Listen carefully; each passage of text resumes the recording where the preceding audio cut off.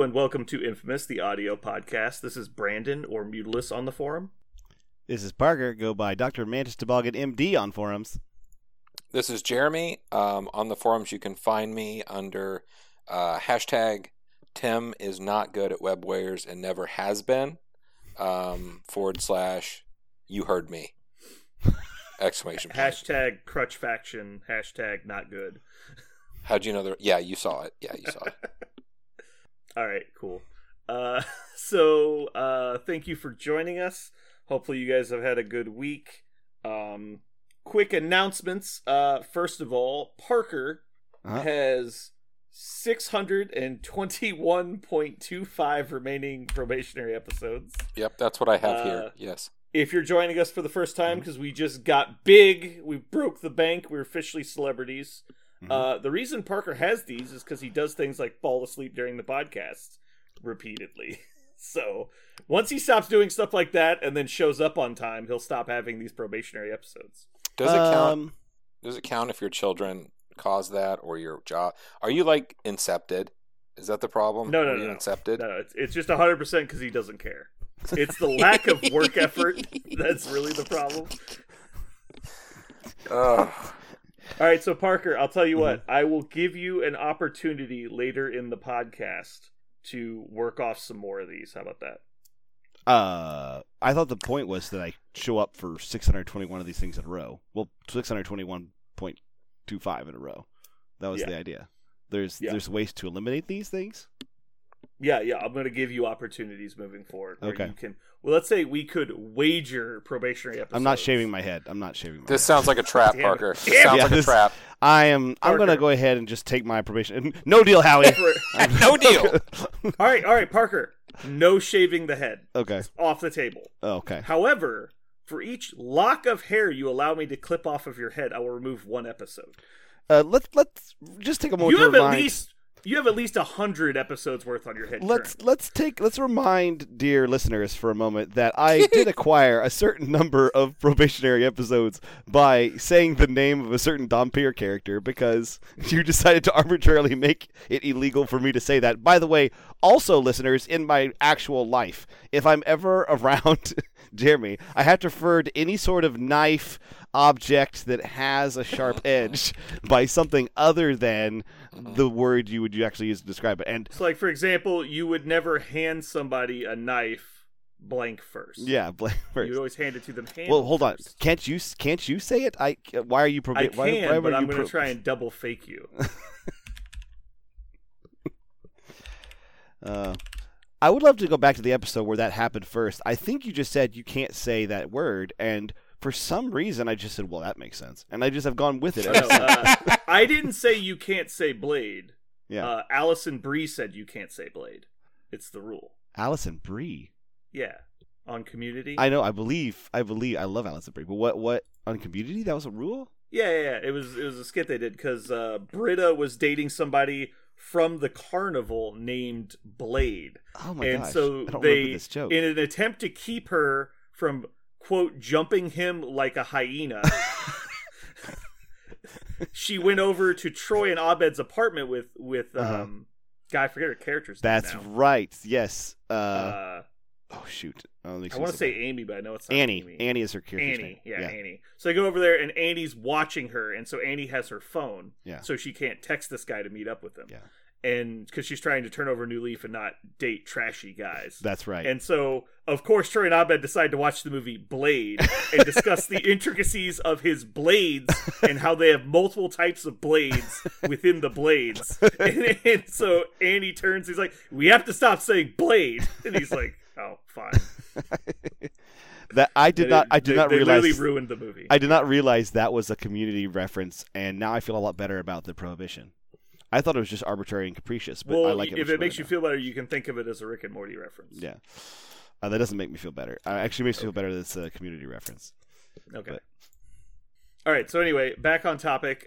So currently Parker's down to 621.25. I have one other important announcement for our longtime listeners. You know that the only announcements we usually do are that Parker is still a terrible person, and more importantly, a worse podcast member.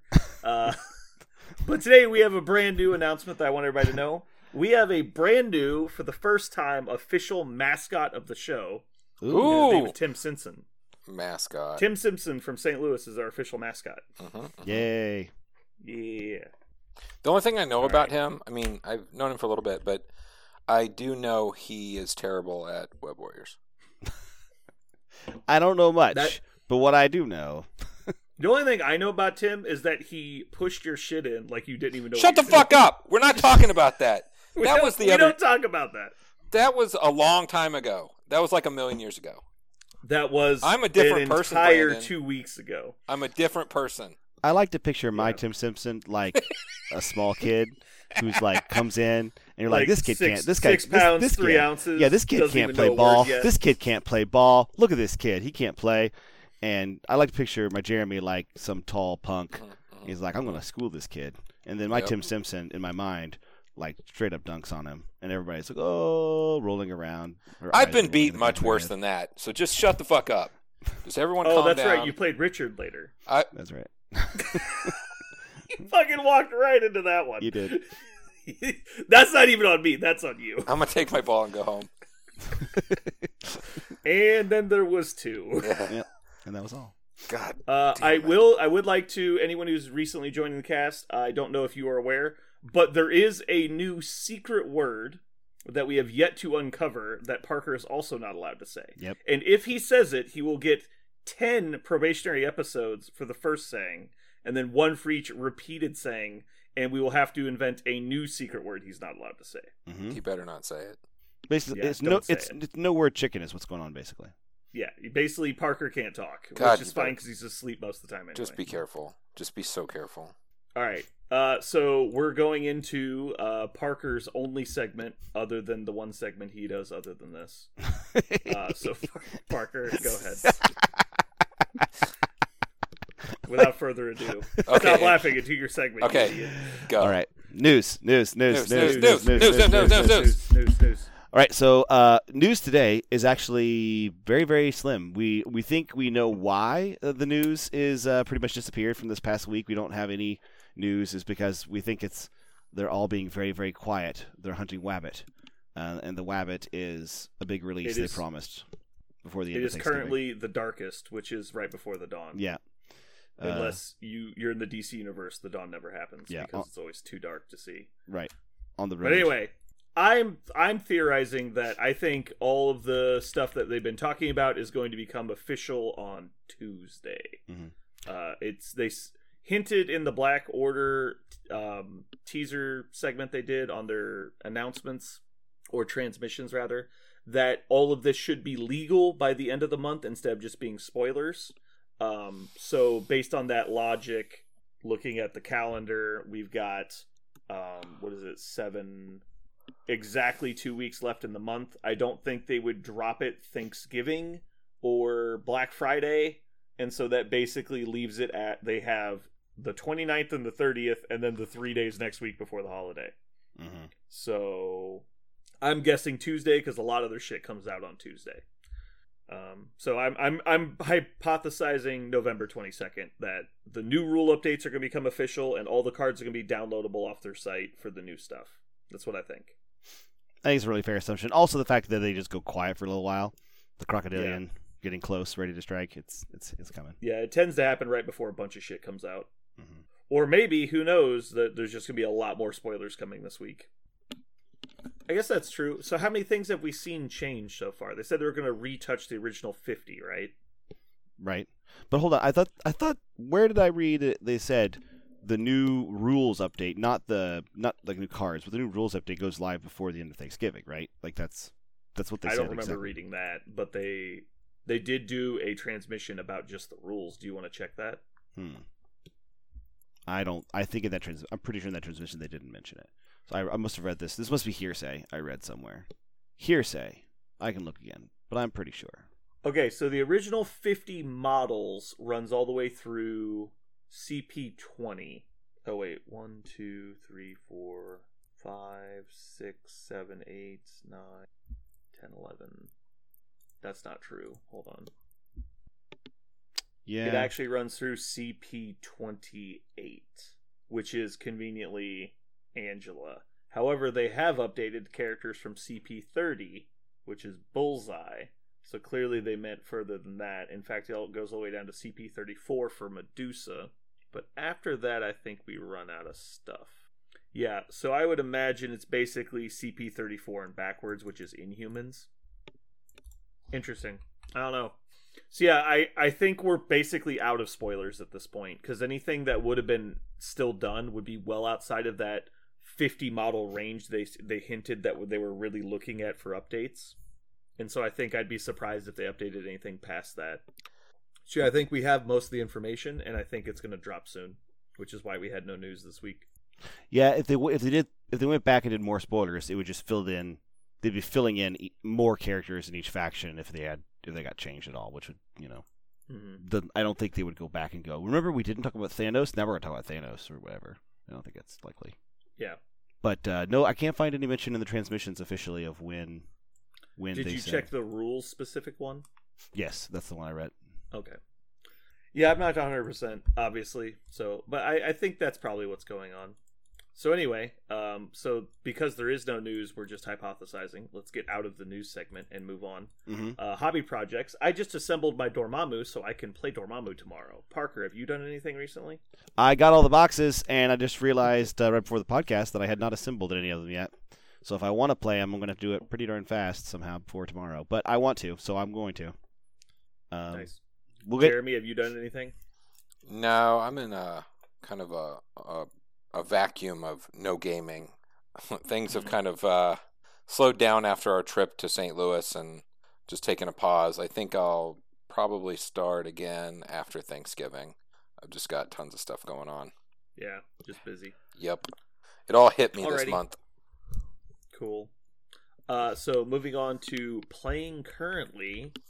I want to play the new stuff. New stuff. Womp, womp, womp, womp, womp. What I have actually been playing recently has been a combination of Web Warriors and what I played at the Warfare Weekend tournament, which is my bullshit pile of Cabal and Elite models. I played Bobby 2 games in a row yesterday. So he's been trying out Criminals, and I had been playing Web Warriors because I wanted to play something that wasn't about to get dumpstered by the rules update. And also I just like Web Warriors. And so we were playing and I was soundly beating him like Web Warriors do, and then it was because it was kind of a non-interactive game for the most part. It's like he does stuff and most of the stuff he does doesn't matter because he can never get out of the hole he's in, and the game just kind of ends on turn 4. And so I was like, well, if you want, because you're playing Criminals, you're playing a scenario list, I can play my other list and you won't have to play into a just as good a scenario affiliation. He's like, yeah, let's try that. So we tried it, and he picked a 20-point mission, and I had priority. So I chose 20 points, and I did my Strange, Magneto, MODOK, Nebula list. And he killed Nebula, and then everybody else was basically full health, and I tabled him. It was not great. I dazed 3 people on the first turn. Oh, I hate that. He was under the impression that the alien ship power core was very important to find, which is not wrong, because if he does find it, the game dramatically changes. But we were playing Gamma Wave as the secure, so he couldn't really threaten winning it without getting past me, which is not an option. But yeah, it was pretty brutal. I kept priority while dazing 3 people, because obviously they had already activated. The next turn, I think I killed 2 of them before they got to go. It got real bad real fast. He basically ended up with MODOK and... So I dazed 3 people and Toad took 4 damage. I almost dazed 4 people on turn 1. and so the next turn I basically killed everybody but Kingpin and MODOK next turn, basically. And then it was Kingpin and MODOK versus Magneto, Strange, and MODOK. And so I played Magnetic Refraction, and I was rolling 8 dice with cover on Magneto, and it was just very not fun. I think you've given a pretty good example of why some of these changes are going to be helpful. That mess you did, lining up the 20 points with Gamma with that is pretty insane. Like that's a super list. Yeah, I think that's definitely an unfun play experience if you're not prepared for it. But at the same time, it doesn't prevent it from happening. It just reduces the likelihood. But it also makes it to where it will actually happen more often in an actual intelligent matchup. Because Bobby didn't know what was happening, right? That's the problem. Like, we did it as a learning experience, so now he knows why you don't pick the 20-point mission in your selection. And this sounds like I was just like a negative play experience. I was crushing him for no reason. We talked about all this stuff as it was happening and at the end of the game. And so he absorbed a lot of this information for next time. Also, he's a Raiders fan, so fuck him. Moving on. With extreme prejudice. Now, if he's playing that same list and we agree that Alien Ship is a good mission for criminals, so it's in his pairing, this is exactly why I do not like the new rules change for missions, he has a 1 in 3 chance of flipping over Alien Ship. And if he knows he's playing against my list, he has a 0% chance of flipping over Alien Ship. The chances of him having to play this mission actually go up with the new rules change. Right. Because you would never, ever, ever, ever make this decision knowingly. Yeah, but it wouldn't get played at 20. I mean, you would be able to... I mean, I guess if you both randomly chose 20, and then he decided, or... No, if he wins priority, I get to choose the points. Yeah, if he wins priority. Yeah, so if he wins priority and chooses red, because he doesn't hate my blues, and then he flips over Alien Ship and I pick 20 points, he's still fucked. I guess. Like, that's the problem. It just becomes random right, instead it becomes, of informed. Yeah. If he has... You can no longer combat it unless you remove the 20-point mission from your list. That's the problem. Yeah, I totally agree that some missions are abused by lists and they need to address it. I think this is a poor way to do it. Well, the one thing that I think this would have been really impossible and I think it would be a really negative play. I think it would totally remove, like you said, some of the strategy from the game if there were only still like 8 or 9 missions, 10 missions or whatever as options. But there are enough missions now. I feel like you could say, well, I never want to play 20 points. I never want to give my opponent the ability to play 20 points ever. So I'm just not going to play. I'm not going to put it anywhere in here. But I think that's actually what's going to happen now. Instead of seeing like people playing a 14, a 17, and a 20, you'll just see no more than 17 absolute max. So you're trying to eliminate the possibility of your opponent drawing something that you know is going to put you at a disadvantage. I guess that's what's going to happen. I don't know. My thought is that the meta will just immediately move to only 17-point basic missions that are like crazy, like none of the weird ones, like Research Station Attack is never going to get played because you can never risk running into a Smash Mouth list with it. And so the only time you'll play is when you think you have the Smash Mouth list, which means you have a 1 in 6 chance of getting it, which basically makes it irrelevant. Because you have to win priority to choose the color, because if your opponent's not asleep and they win priority, they'll choose that color, just so there's no chance you get it. And then if you do get that color, it's a 1 in 3 chance you pull it. So everyone's basically going to go like the 3 core set missions or very similar stuff, or if you're playing the absolute most extreme version of a SKU list, you'll play the missions good for that list. And so because of that, the meta will adjust and people will quit playing lists that prey on people that do those missions. And then people will open up their mission selection again, and then those lists will come back. And we'll just be in this ever-going flux of those scary nightmare lists come back, and then the missions go away, and then they retreat. Then they come back because the missions are back again because nobody was playing those lists. But with traveling and stuff, I don't know how that will get interactive. Oh, I will say that's exactly what game designers want the most, is meta rotation. They do not want meta stagnation. I don't think it's meta rotation. I think it's gotcha machine. Because there's no interactiveness. What you just described as meta rotation. I just described literally paper, rock, scissors. It's like, but you have there's no standard, right? Yes, there is. You create a min and max. So if you can create a min and max, then you'll create what you said. Like it's not like you're choosing something that, I don't know, how do I explain this?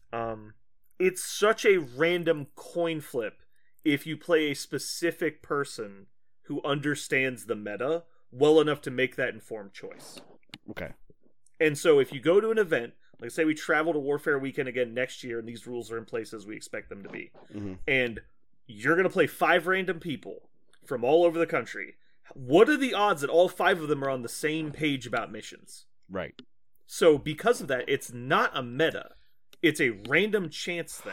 Because they're not trying to adjust, like, they're not trying to build a list to counter you. It's one choice within their lists, and they might just not, like, their meta might, their local area might be in a part of the meta where the missions are very restrictive, and nobody plays the crazy missions. And then another people in another pod, they might play all the missions because nobody plays the scary lists.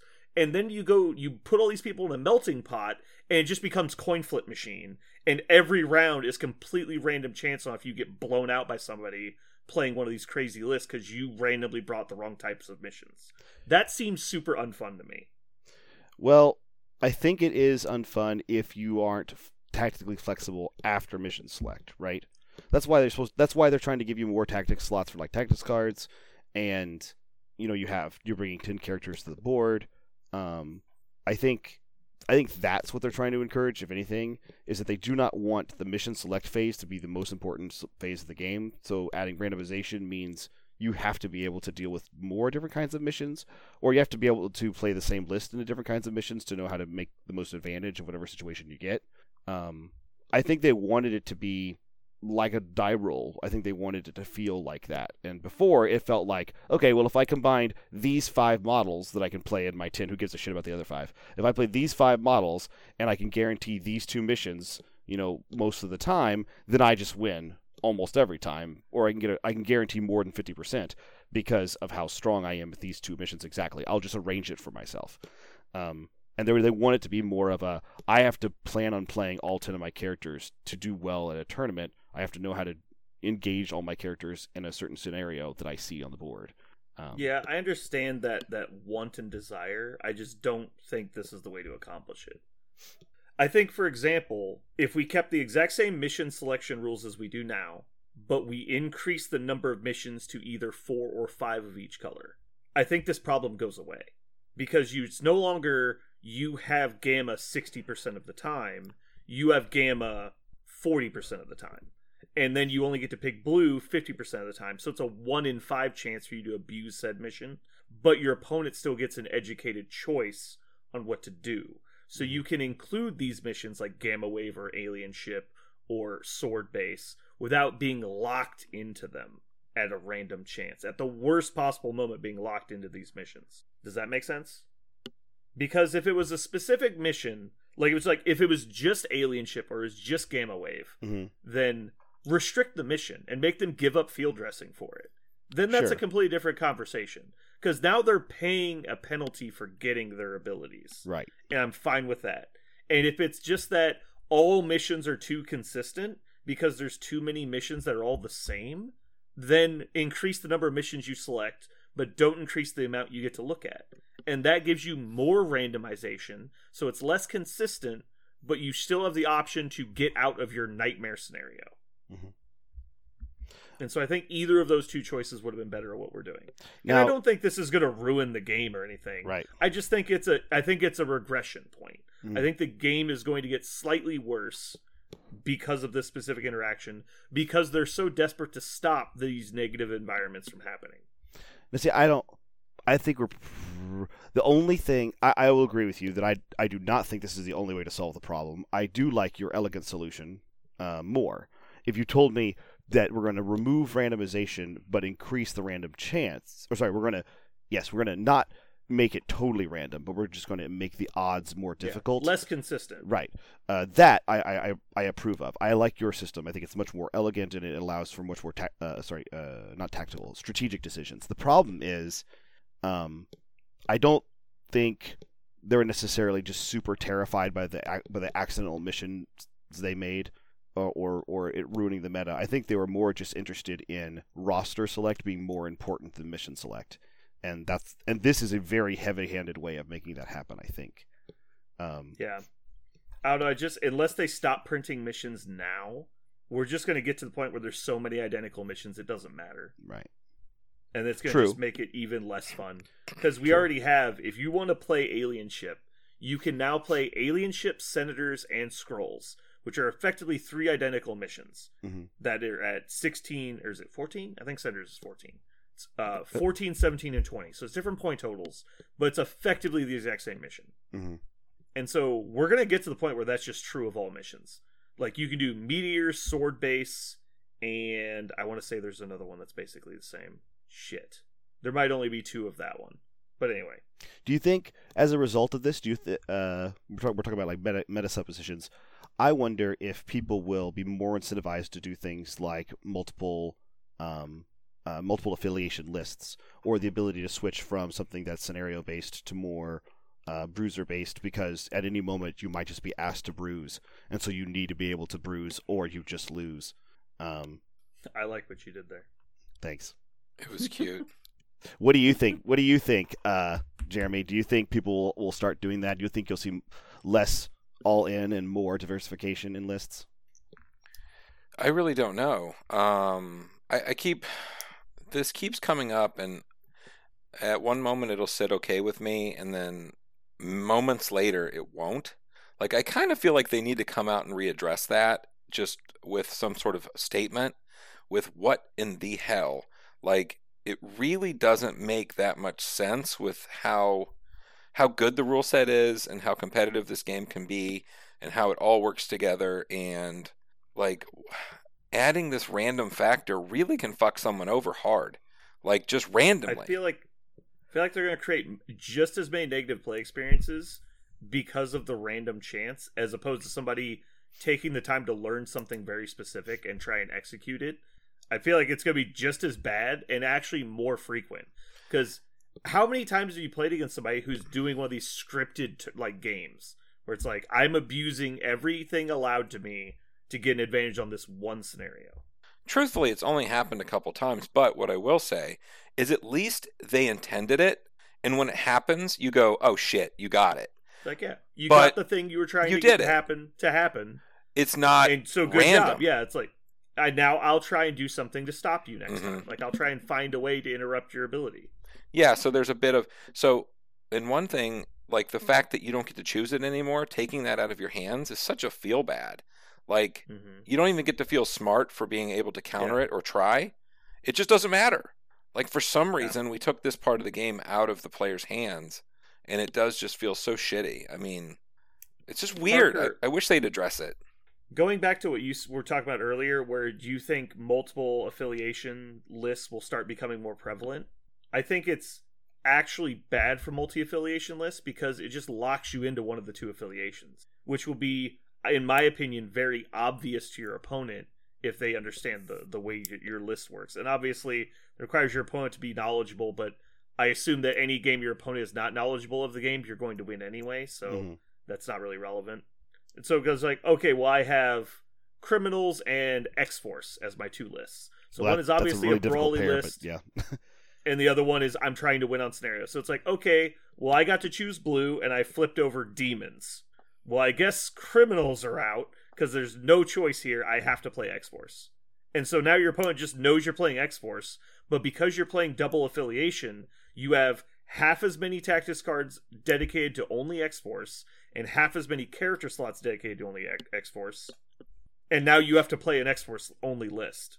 And that's what I don't like about it. Well, I think they purposely did, like, I think the 10 tactics cards is exactly saying to that. I think that's why it's going along with it. I think they were very specifically about, I think that's why so many characters are in like 4 factions. X-Force specifically, actually, I don't know if Criminals has any crossover, but X-Force exactly has crossover to a ton of different factions if you wanted to try to switch. No, I know to they do. New. So like that. And right now, I could easily play 1 tactics cards out of 10 and devote or even go really nuts and have 2 X-Force cards specifically out of 10 and still play a bunch of my other factions cards. I'm not saying you can't do it, but I'm saying that your opponent is going to have 10 cards dedicated probably to 1 affiliation. Or so they will have more options to counter one person stuck on a line of 2 different affiliations. And so my perception of the sentence this, you just said made no sense. Go ahead, continue. Finish. I'll let you finish your idea. Okay. So my perspective is, because the affiliations are getting so large at this point, like you said, characters are in so many different affiliations now. I don't see that as crossover bonus. I see that as a depth bonus. I can take 10 characters from one affiliation that do different things.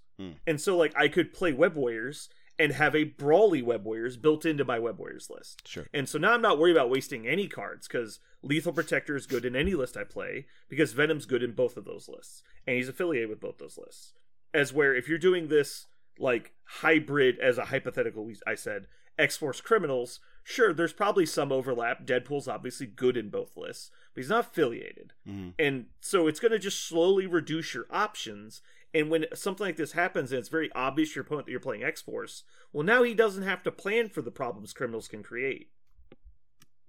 I will actually say, I will say the one thing that I think unless, man, if somebody's able to do that whole game of, well, if I know that he knows that I know that he knows, if he knows that I know, like if your opponent's able to do that, then yeah, I guess they beat you. But if you're in roster selection and I have Kingpin and Cable in my list, and I have if I have 3 criminals and 3 X-Force members along with those 2, and I don't know if I'm counting right, but the point is, if I have nearly equal amounts of guys, and one of them's Taskmaster so he can switch, then I don't know how obvious it is for me to guess exactly what my opponent is doing. I do think it is obvious if one of those missions pops up that criminals just don't interact with in any way. Well, Then, yeah, I probably won't see criminals this game. I'll probably be seeing X-Force. But for me, as a person who's played X-Force, I don't care what the other 5 members of my factions are. If I get enough points to play X-Force, I'm just going to play the members of X-Force because that's all I need.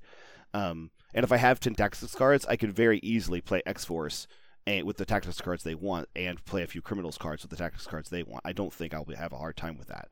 So, right. So I do think that it's not that it'll be a surprise. I don't think the advantage I get as a person who's playing X-Force and criminals, I don't think the advantage is surprise. I think that the advantage is I might be able to switch into a different situation. So if my opponent's playing only a Brawly list, and they're planning on playing 4 really big models at 20 points, well, the chances of them getting that have dropped dramatically. They can't plan on it anymore. And now, if your opponent is wise, like you said before, the catch-22, and the reason why we don't appreciate this is if your opponent's wise and notices you're playing a Brawly list, they could make it a 0% chance as opposed to a less chance. But that's I'm talking about the situation we have now. Mm-hmm. Which or situation we're about to have in a week. So, I think the tactically flexible, you're about to finish. Yeah, the tactically flexible list could have an advantage. Now, the one thing I'll say is something you did mention, which I think is true now. The fact that they've made a lot of factions now have double leaders means you don't have to leave your faction. You can still go all in on your one faction and pinch hit a little bit. Switch a little bit and actually go, you know what, I'm going to go shift gears here from my Sin to my, Red Skull and change the way I play and stay in my own faction.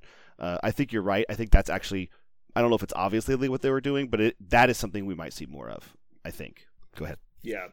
So specifically what I wanted to say was it's because dual affiliations in the past, and obviously getting 2 more tactic slots is going to be very beneficial for dual affiliation. Yeah. Not saying it's not. But having more flexibility in a single affiliation is not necessarily bad. Because if you look at it as you're going from 8 tactic slots to 10 tactic slots in a way that you're literally just assigning those next 2 affiliated cards to the other one. So, because a lot of affiliations have at least 2 cards that you kind of want to look at playing. And so if you're playing dual affiliation, those kind of just get filled up with those, and you're taking very specific character cards for your other affiliation. Mm-hmm. Or if you're just doing one affiliation, you got your 2 affiliated cards, give it 1 to 4 character specific cards. Well, now you still have a chunk at the bottom that's, very specific stuff. Now it starts letting you play stuff like Marked for Death, or I don't know, Inspiring Monologue, Climbing Gear, stuff that can be very specific to particular matchups that you couldn't afford to do before. Right. Like things that are very good in very unique matchups that you're only worried about. And so I think a single affiliation is going to gain a benefit from that, to being allowed to kind of specifically tech for what they want to do, as where a dual affiliation is still going to be hungry for slots. I don't think that'll be very doable in a lot of them. Mm-hmm. But the way it is currently, if you're doing dual affiliation versus single affiliation, you kind of have an idea about what they're doing, and yes, they can do the dual leader thing, and they can have kind of a switch hitting.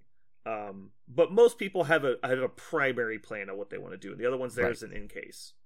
But the way it is now, you can look at what they're doing, oh, my opponent's playing dual affiliation, or I'm playing dual affiliation, and I see what my opponent's playing, I can choose one of my two missions that gives me the best option at this point. So having dual affiliation means that I can either go really hard into one of the two list strengths, or I can play one that's kind of best of both worlds for both and leave myself the flexibility. That option is completely gone now, which was one of the biggest things for me for playing dual affiliation.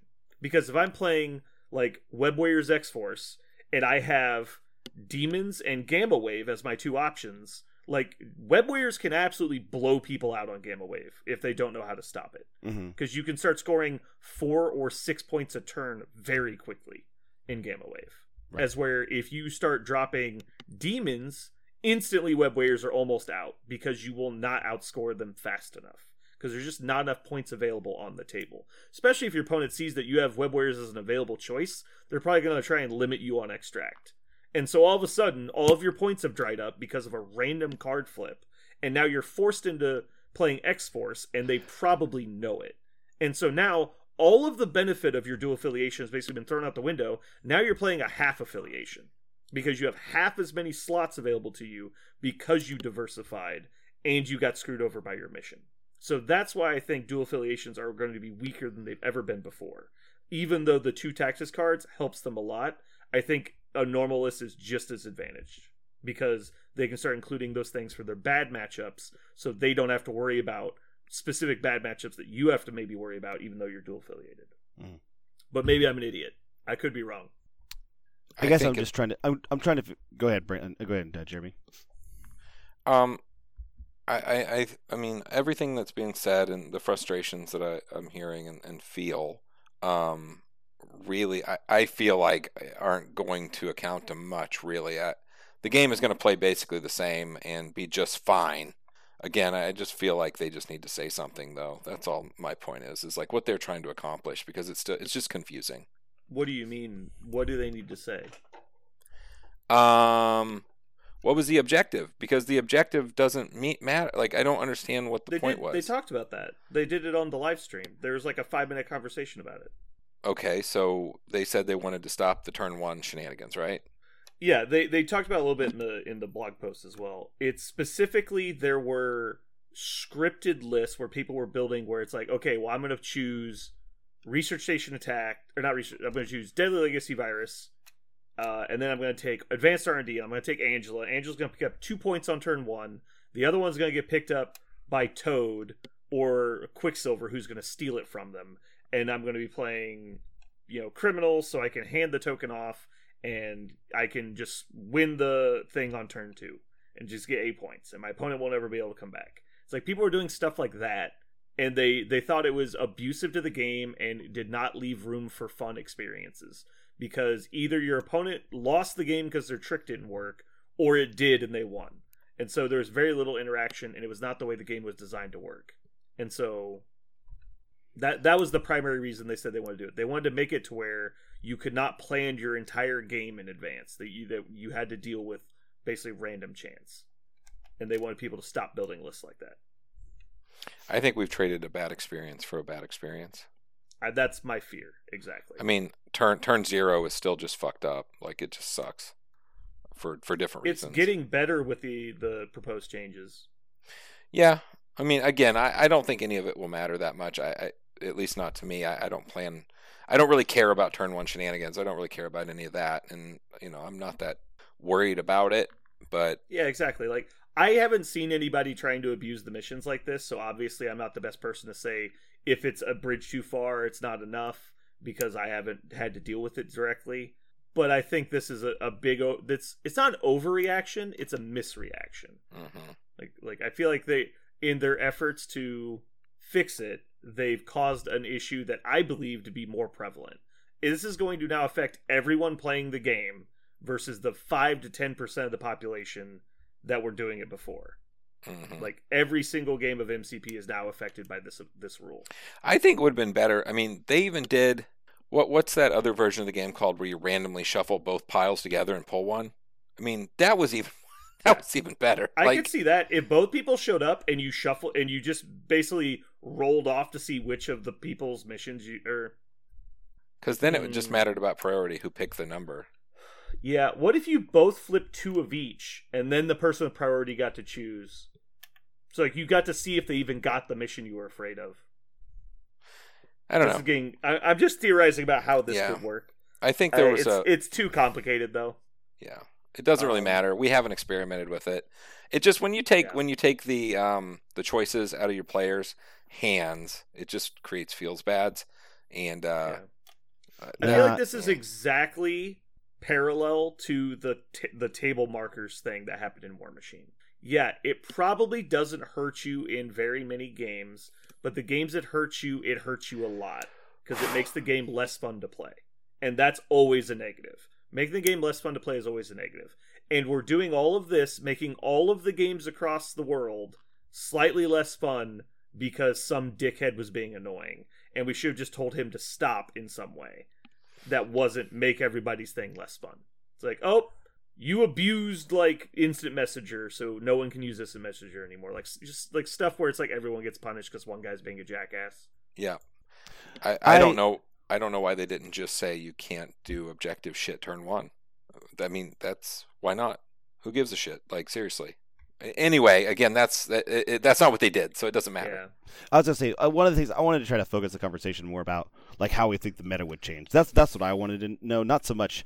There are more elegant ways to fix this problem, but I wondered if when I'm playing, I don't want the bad thing to happen to me. I want to try to mitigate that as often as possible. So I was thinking, okay, how often am I going to have a really bad experience because I got fucked by a triple coin flip or whatever it's going to be functionally.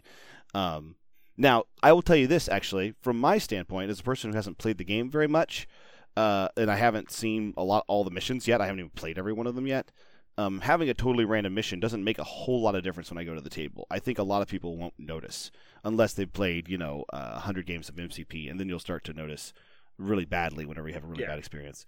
That is a great opinion to have. I think that's exactly correct. Yeah. As I probably won't even notice the difference between the random choice I had over the one I did, because I'm usually the only thing I'm guessing at right now is point levels. Like I look across at my opponent, I go, oh, that person has Black Order. Thanos is on the board. I'm going to play 15 points if I have the choice. Like that's what I'm going to try, and that will be less easy to do now, unless I make sure that all of my point values are low, and I'm purposely trying to play something that has better at low point values. That's why I mentioned it before.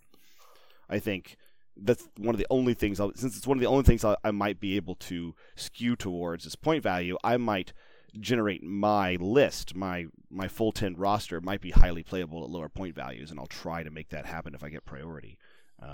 Here's an interesting point. Do you think I feel like we all could agree that certain lists get super duper scary with high point values? But do lists that are good at low point values just automatically kind of do okay at higher point levels just because you can add in more characters? Thinking of factions like Guardians of the Galaxy, like Captain Sam, it's not bad that you add in 2 more characters at 20 points, right? This is kind of a left turn conversation. Is this a whole new topic you want to talk about? No, I'm just saying, like, in a world where you can't guarantee your point values as easily. Sorry, where the point value might be the only thing you can actually try to skew because everything else like playing, like you said, until we have a mission of every type, right? Because right now we have 3 of some things, but until we have a mission of every type, if I really really want to play this kind of mission and I can't guarantee it, maybe I really want to try to play my point level that I want.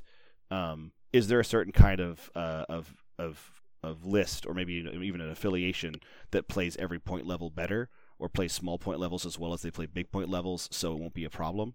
I'm thinking specifically of like Guardians of the Galaxy, and it's complicated, and Avengers. So the issue with specific, like a lot of people, we talked about this specifically with Black Order. People assume Black Order need to play 20 points, and that's actually not true. Black Order wants to play 17. And so a lot of people will trick themselves in saying, oh, I can't play 20. But the answer is 17 points of Black Order versus 17 points of other stuff is way less fair than 20 points of Black Order and 20 points of other stuff. Because they're just adding in a random jackass that isn't necessary to their list to work. And you're adding in maybe the 3 points you needed to get the models that fixed your problems. And so it kind of just depends. Generally, I think abusive lists at high or low point totals are just when it happens to be, like my Cabal list that turns into Super Friends. It's just convenient that I cannot afford to have all 3 of my super characters at 17 points. Mm-hmm. Like, I technically could do it at 18, so I would do it immediately at 18, but 17, you just can't do it. It doesn't work. Right. And so getting to 20 means that I have new legal options. And some affiliations, like Defenders, for example, maybe you want to play New Hulk and Doctor Strange. Well, that's not really an option at 15 or 17, even though it might technically be, because it's only 13 points. But you're not going to play Hulk and Doctor Strange at 15 and then throw in Wong. Like, you just lose on scenario instantly because you can't occupy any space without dying. And so that's not really an option. But at higher points, it might sound stupid, but adding Luke Cage to that list dramatically changes the way it plays. Like, if you can just get to 16, whole new list. Okay. So, do you think there's an affiliation that if we all can agree, maybe I'm wrong, that you can more easily control the point value that you're at in the new system than you can your objective style. So if you could more easily control your point value, is there a list you think will do better in that? An affiliation, maybe you think you'll do better in that environment where you can try to keep it low, and then the worst case scenario is you get to add more characters, and that's not necessarily a bad thing. Right.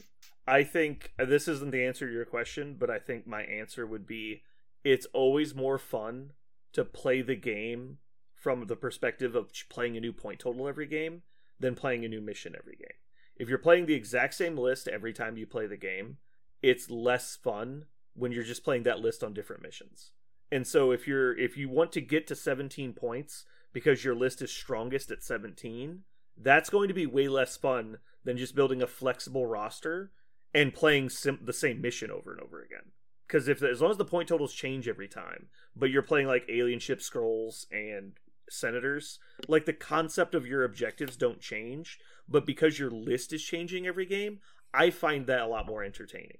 And I know that's not really what you asked, but that's what I'm saying is I would look for an affiliation that has lots of characters that interact well together, but no hard combo that you're trying to pull off. Yeah. Like, if you're like, well, I want to play 15 points every single time because my 15-point list is really good because I'm playing Magneto, Red Skull, and MODOK. Well, sure, but that's going to be way less fun than playing like all the deployment echoes with all kinds of different characters. Jeremy, is there a better list when you can control your points, or that's the only thing you can control and you can't guarantee missions very well? Well, it used to be Black Order. If you could play 17 every mission, I think Black Order was the best faction. Yeah. I kind of I think what Brandon was saying is about how I feel as well. I kind of fall back in my War Machine mode where when you'd set up a game, we would generally play the same mission every time because it didn't really matter. Like, play the mission, so you're playing different models on the same mission. You both understand it, so you play it. I'm trying to take shit from you, push you out of this bubble, whatever. Keep it simple, play the same game, and mix the models up. That's where the fun is to me too. I don't know. I always look at Marvel Crisis as like, okay, I got to pick those things up and stand next to those. It doesn't matter what it is. I just don't care like that much. And when you get tons of different versions of that, I don't know. Just, yeah. Yeah, the mission should force you to act, but it shouldn't dominate the game. And I think that's why stuff like Gamma Wave is a bit oppressive, because it dominates the game. Having to stand in the middle of the table and also forcing you to try and advance up the table in that narrow channel is very oppressive to some affiliations, which is why I think it's a bit too strong. But I don't even think Gamma Wave is what people consider the most oppressive mission. I think it's other stuff. But personally, like, Legacy Virus is probably one of the biggest ones because it can just randomly explode in points out of nowhere. I think Sword is by far the most egregious. You think it is? Oh my god! Well, is it a combination of low scoring, but it is also all one-sided scoring? And not only are you winning, demons. It's just rotated demons, but it's not all or nothing. Mm. It's just 3 secures, but it's one person's getting 3 points and the other person's getting 0. You're winning, and you're also pushing a model of your opponents out.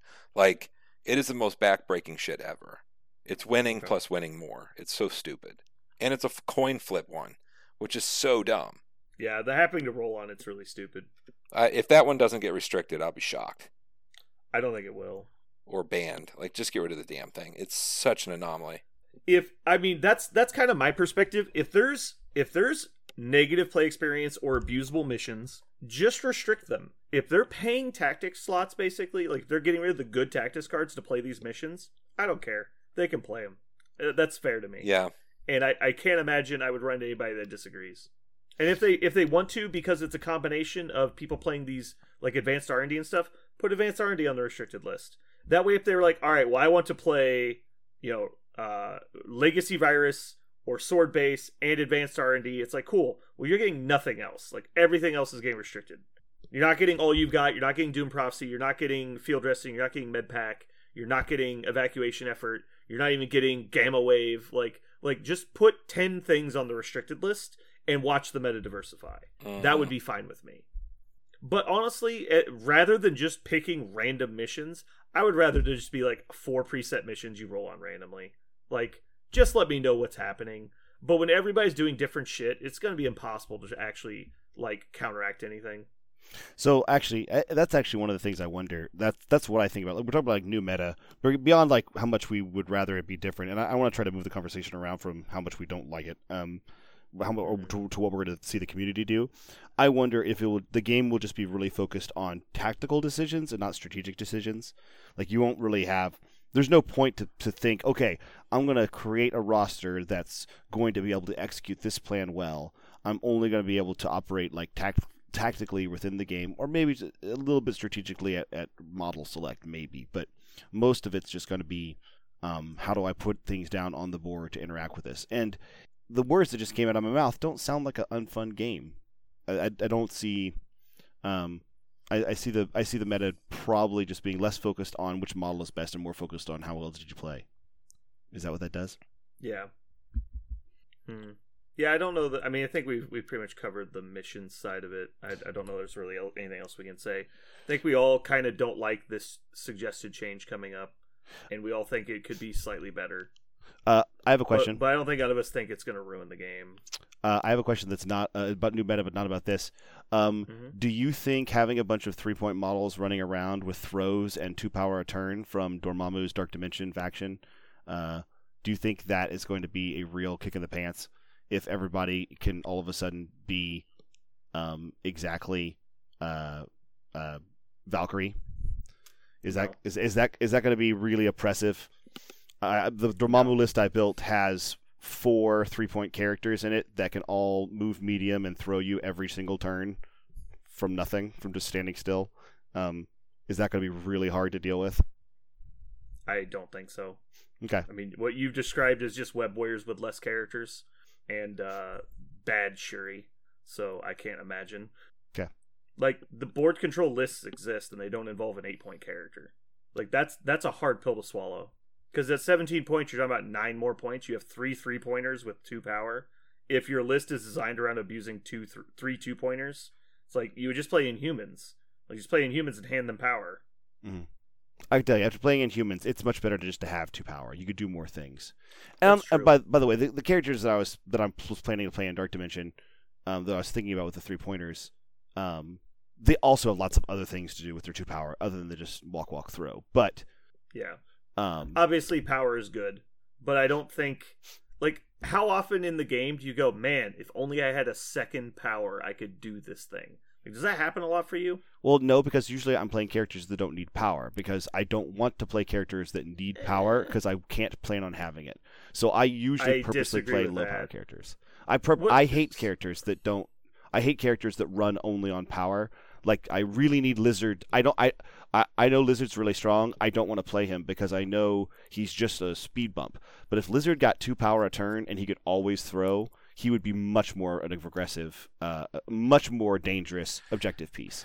He'd be much more, good God, what do I do about Lizard? He's just going to throw me every time I try to engage him, and I can't kill him easily. That's just not how power works. Like, you get power. Like, it's not like you will never have power throughout the course of a game. Tell that to Amazing Spider-Man and Venom. I've played so many games where I just whiff on 4 attack rolls, and now I watched a character not have any power for the whole game. But you understand that that's an outlier, right? It's like 4 attack rolls not dealing damage, regardless of the attack rolls, is unlikely. I guess I've had enough time. I guess I've had it happen enough times. The Dark Dimension sounds real nice.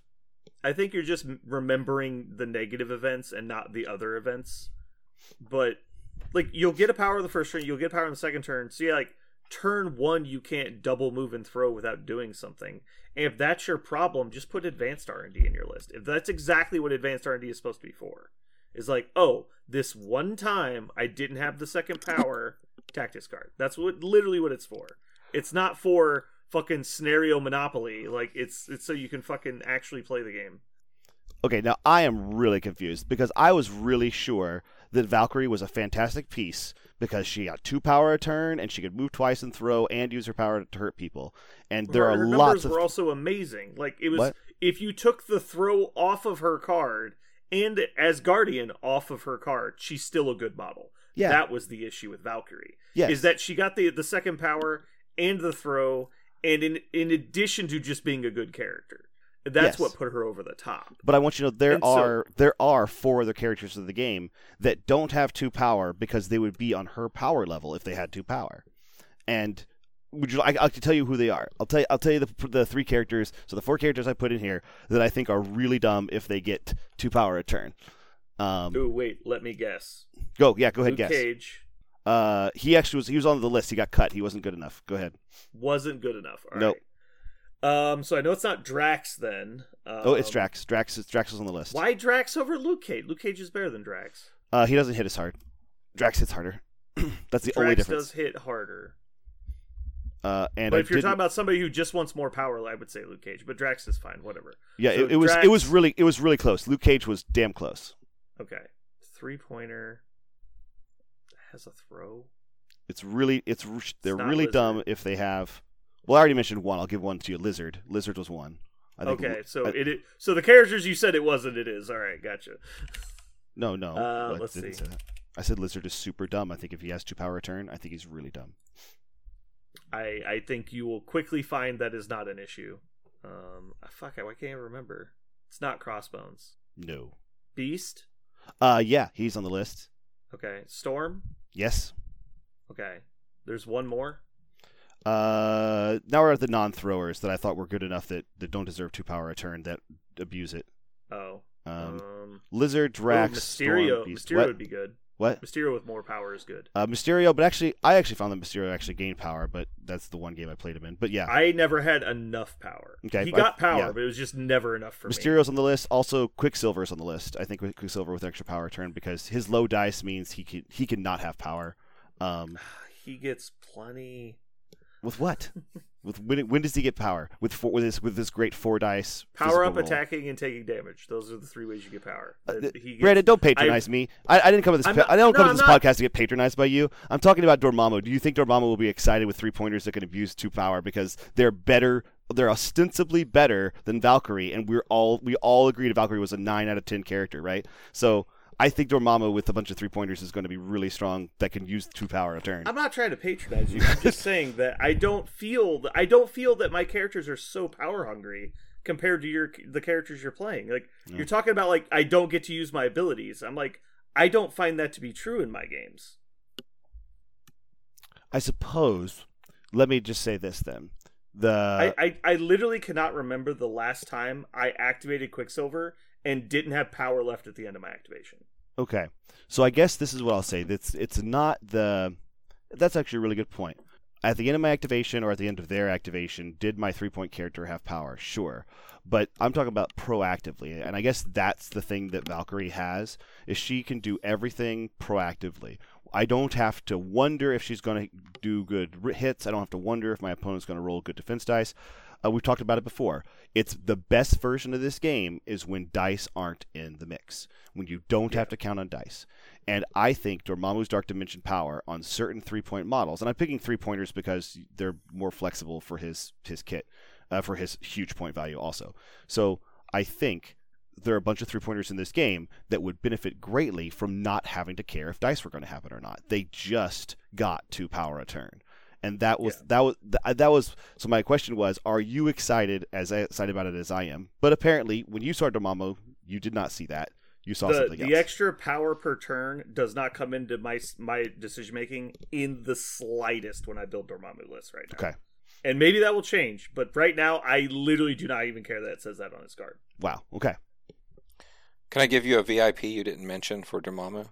Go for it. Miles. He was on the list too. Yeah, Miles is definitely on the list because the ability to get 2 power turn and proactively jump is. Yeah. Miles definitely has the slight power issue. Yeah. Because he commonly runs out. And he has stealth. He can actually pull off the grab something and walk backwards and escape. Like with more power, he's kind of crazy. Miles was close. If you had 3 power on Miles, he's really annoying. Yeah. Also, Black Cat was also possible. I thought. The stagger on a stick and her ability to take things proactively without taking damage or getting dice rolls. Like there are a bunch of really good characters that. How are they balancing her? Is she not getting updated because of Enchantress? Because her burglary is literally the same thing as Enchantress's ability, right? Am I crazy? That annoyed me the other day. I looked that up, or someone played it against me, and I was like, wow, that's really dumb that's just going to be there and the other one isn't. Master Cat Burglar, cost 3, choose enemy character within range 1, move 1 asset from that character to this character. Yeah, it's exactly the same as the Enchantress's ability, except she's speed long. Yeah. And has stealth. And gets move. an extra move. Yeah. Like, how the fuck is that okay? Mm-hmm. And costs less. Like, that annoyed the shit out of me the other day. Is hers an action? Nope. They left it old She time. can double move long and take your thing. Or she can move long, take your thing, move long with stealth, and then place. Like, she will be double medium away from you. And she does have stealth, right? Action. Yeah. Yeah, she has stealth. Yeah. That's real stupid. Mm-hmm. That real dumb. Oh, and you always have to raw dice her. You can't modify your dice attendant. Yeah, you can't mod your attack dice. You have to raw dice her every time. She's like Angela meets Enchantress. She's real good. She's one of those characters I think on the short list for Dark Dimension also. I wonder how many 3-pointers you can play in Dark Dimension that are just going to feel so bad because they get 2 power a turn proactively. Again, the idea is remove dice from the game and just get really good abilities that don't need dice. So back on the Valkyrie topic. Sure. It was because if you look at Drax, like his whole thing is numbers, right? He has better numbers than anybody else. Right. No one can compete with his numbers because he has the best hit points. He has damage reduction. He has the best attacks. He has small dice mods. He has a throw. He doesn't have power generation. He doesn't have action economy, and he doesn't have any tricks. Like, he's just a brick that walks forward and kills things in front of him. A brick with knives stuck out of the side of it, yeah. Right. So Valkyrie hits probably slightly less hard in the long run, but in a short burst, she can match him pretty easily. But then she has action economy with charge, she has power generation with Asgardian, and she has a cheaper throw. And she's faster? No, they're the same speed. I think. So that was the issue, is that he didn't have any of the quality of life things, and she could match him in the short term in damage and survivability. Because he wasn't so much harder to kill than she is that it was like Luke Cage versus her. Right. Even though I guess that's not even a great comparison at this point. But yeah, so that was why Valkyrie was always the choice. But Drax was always there, and he was never off the table. It was just that... Go ahead. I was going to say, I actually wondered if... I stared at Valkyrie, actually, for a while. It was Valkyrie with 3 power a turn, actually just much better. Could she do a whole lot more? And, she's automatically taking damage on turn 2 unless she uses her power. But if she double moves and... I mean, if you get one of those situations where you have the double scenarios on one point where you can check something and take something on the same turn, that's a really nice first turn for her. She moves twice and gets both and still has a power left over to get 3 power the next turn to start charging and throwing and stuff. There's lots of things Valkyrie with 3 power turn gets to do. She literally doesn't need the extra power. Right. Because she can do the thing already, and next turn she'll have 2 power to charge. Like, she literally doesn't need the boost. She doesn't. Which is why she made, number 12 or 11 or something on my list of people that would do it. But yeah, she's on the cutting block. Yeah. But I wonder, maybe I'm wrong. And Drax, because he doesn't have the action economy, that's a really big deal. Since he doesn't have the action economy. That's what I think you're going to notice. Maybe Drax can't do it. The one thing I wanted Drax to be able to do was what I've noticed with him in games is that he will move twice, usually onto something to try to be a brick with knives on him. He'll get controlled off and never touched, or when he does get touched, he just gets obliterated. So your opponent makes sure he's always dazed so that he can't do his thing with a bunch of power. And if your opponent gets really unlucky and can't do it, then yeah, Drax gets to do it. But that's what you actually get to do with Drax, is you get to wait for your opponent to be unlucky and not down him really fast. So I was wondering if Drax has 4 power, at the beginning of turn 2, can he just go ahead and just try to go off by himself? Can he just, at that point, your opponent didn't need to give him power, didn't need to attack him. He can just start trying to kill things. And if he takes damage from Dormammu's ability, if he has 6 power, then he just, or what, is it 4 power he starts taking damage? It's 6. Yeah, it's 6. So if he has 6 power, then he starts taking damage, he just, his things hit harder because he has damage on him. It seemed like it seems like an interesting fit, but I don't know. Again, are there more abusable things with things like Black Cat that just feels so dumb because he never even, why attack? Just have infinity power to constantly steal things and run away. Yeah. So, okay, so I have a list I am excited to play with Dormammu that I want to run through as well. Okay. Unless you want to keep talking about your list, if there's something we haven't gotten to. There's one thing about Dormammu that I wanted to know. Speaking of that, I will mention one thing about the list I came up with. Do you think he has room for 4-pointers? I have a couple 4-pointers in there that I thought he would really like. Do you think you have space in it with an 8-point model? The short answer is no. Yeah. But realistically, yes. It just depends on what you're trying to do. Right. You can obviously make anything work, but I think 4-pointers with an 8-pointer is a weird spot because you get to a very low model count very quickly with 4-pointers. That's precise. Every time I went into like mission selection, I was like, man, I don't know when I'm going to play a 4-point model. One model that made the cut in the 4 points that I was like, man, this seems so good is Venom. I was like, man, if Venom had a little more power, that just sounds super mean to have a Venom with a Venom that always has the power he wants. Just sounds so brutal. Like you'll never get to do what you want with Venom in the middle of things. If he has 2 power a turn, this just seems so mean. But what about the dog? I don't know. Can you pay for 3 points that don't hurt or win the game with an 8-point model? I wondered, but I don't think so. I don't think you can. 3 points that I cut, but he was actually, I stared at him for just a moment, was our friend the Kukri Stabber, Kraven. I was like, Kraven. I was like, Kraven could actually do his ability that does auto damage when people move, and he has the ability to get added dice to attacking. I actually think the 3-pointer that's a supportish type model that will go in later is Mordo. I think Mordo is probably pretty good for Dormammu's list. Yeah, Mordo getting a little bit more power is never bad. Yeah.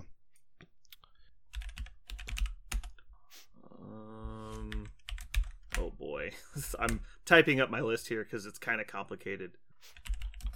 But yeah, my first attempt was actually a Dormammu and Wakandan switch, because a lot of the Wakandans like to have 2 power a turn. So you could drop Wakandans into the Dormammu list that relies on the 3-pointers that are really efficient. And if for some reason you didn't want to play a Dormammu list, or you thought that 8-point model was really restrictive, you could switch to Wakandans because they don't mind small point games either. And you only need the 1 tactic slot for it. So that was my first draft, was Wakandan / Dormammu. Good idea, bad idea, Jeremy? I don't know. I really haven't spent much time thinking about Dormammu, being I don't have him yet. He's a big, stompy robot monster. I mean, he's not a robot, but he's big and stompy, and I'm sure he'll be a blast to play. And I think everything you do will be slightly more fun with more power. Yeah. I mean, that's what it'll come down to. He has that auto-resurrect card of his, so you get an extra model to pop back on the table. That's got to be fun. That's the other problem with like 4-pointers. It's like if you end up at like 16 points and you're like, yeah, Dormammu, Black Panther, Venom, and you're like, shit. Yeah. like what have I done? Yeah. It is hard to stomach that. Luke Cage is another reason why I think that Resurrect card's going to be dumb as shit, because, man, removing Luke Cage is always such a hassle. And if he has 2 power a turn to always do his protecting thing, and he's throwing you and hitting you with the, what is it, Sweet Christmas, his big uppercut? Yeah. Yeah. Okay. Luke Cage is definitely on that list. Go ahead.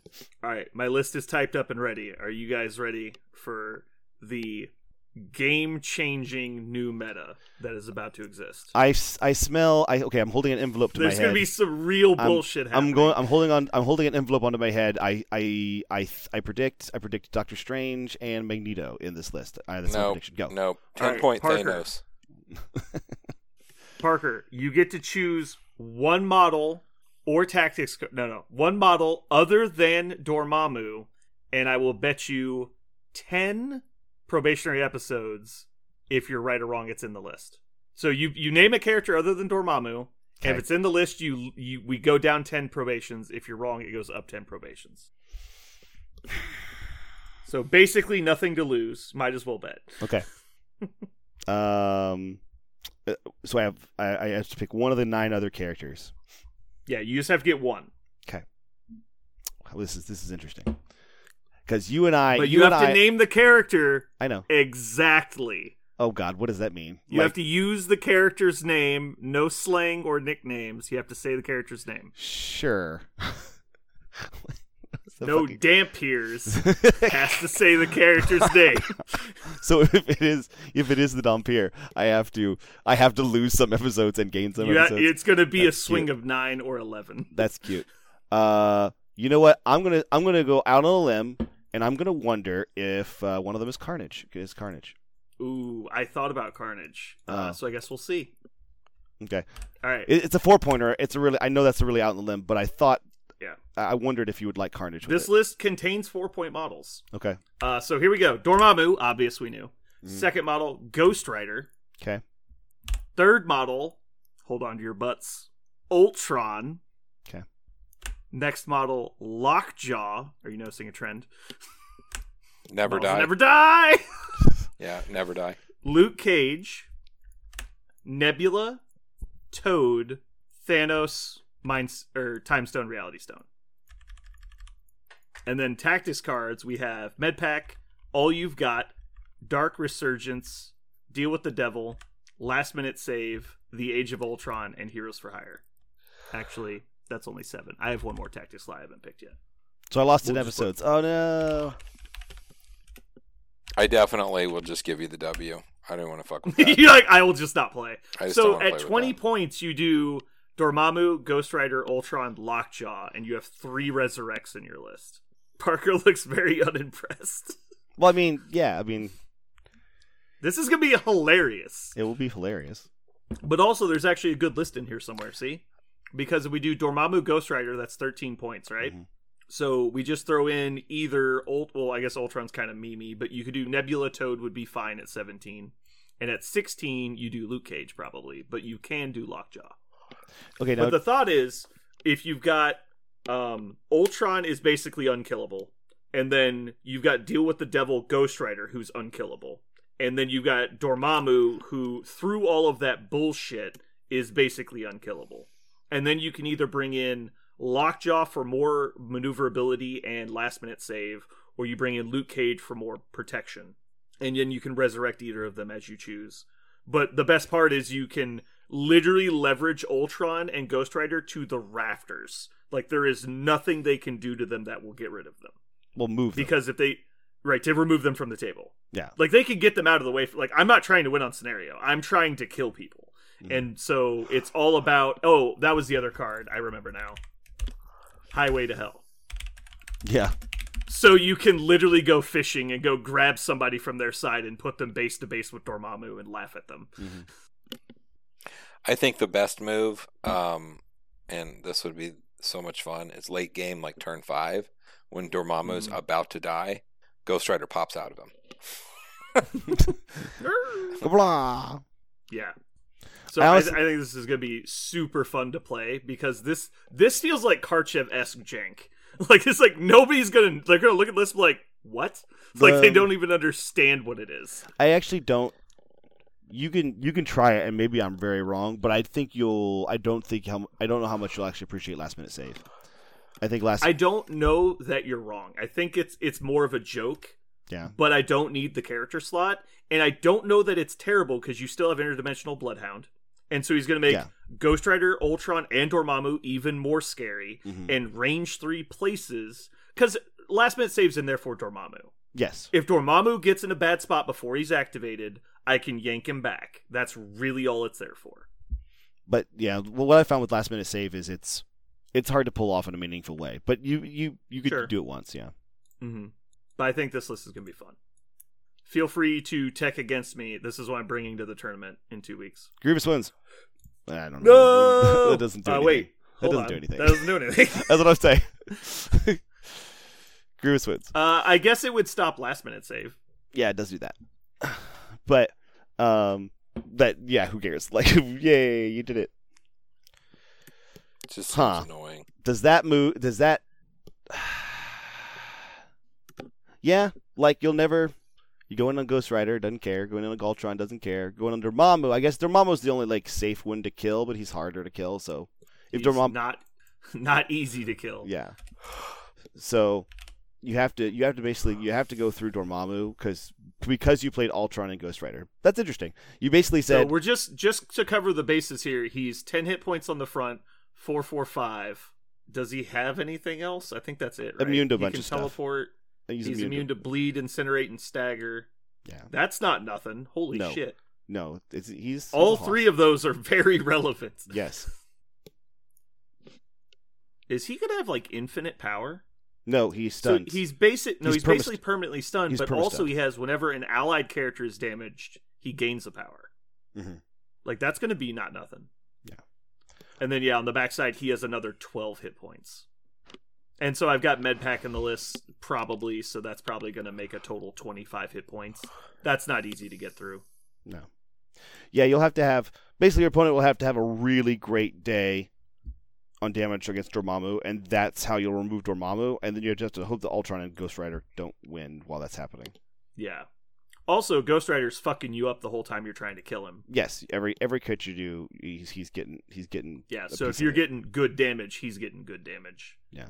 And Ghost Rider is a character like he needs more power, but if he has lots of power, he can use it all. Like every turn. Also, every turn he loves to use 6 power every turn. Like yeah, he can exactly. definitely Like do it. with his Hell on Wheels, he loves free power. Yeah. Not to mention, he's basically gonna have infinite power anyway. Right. But he can always dump it, and so Yes. he's almost never gonna take the damage. Right.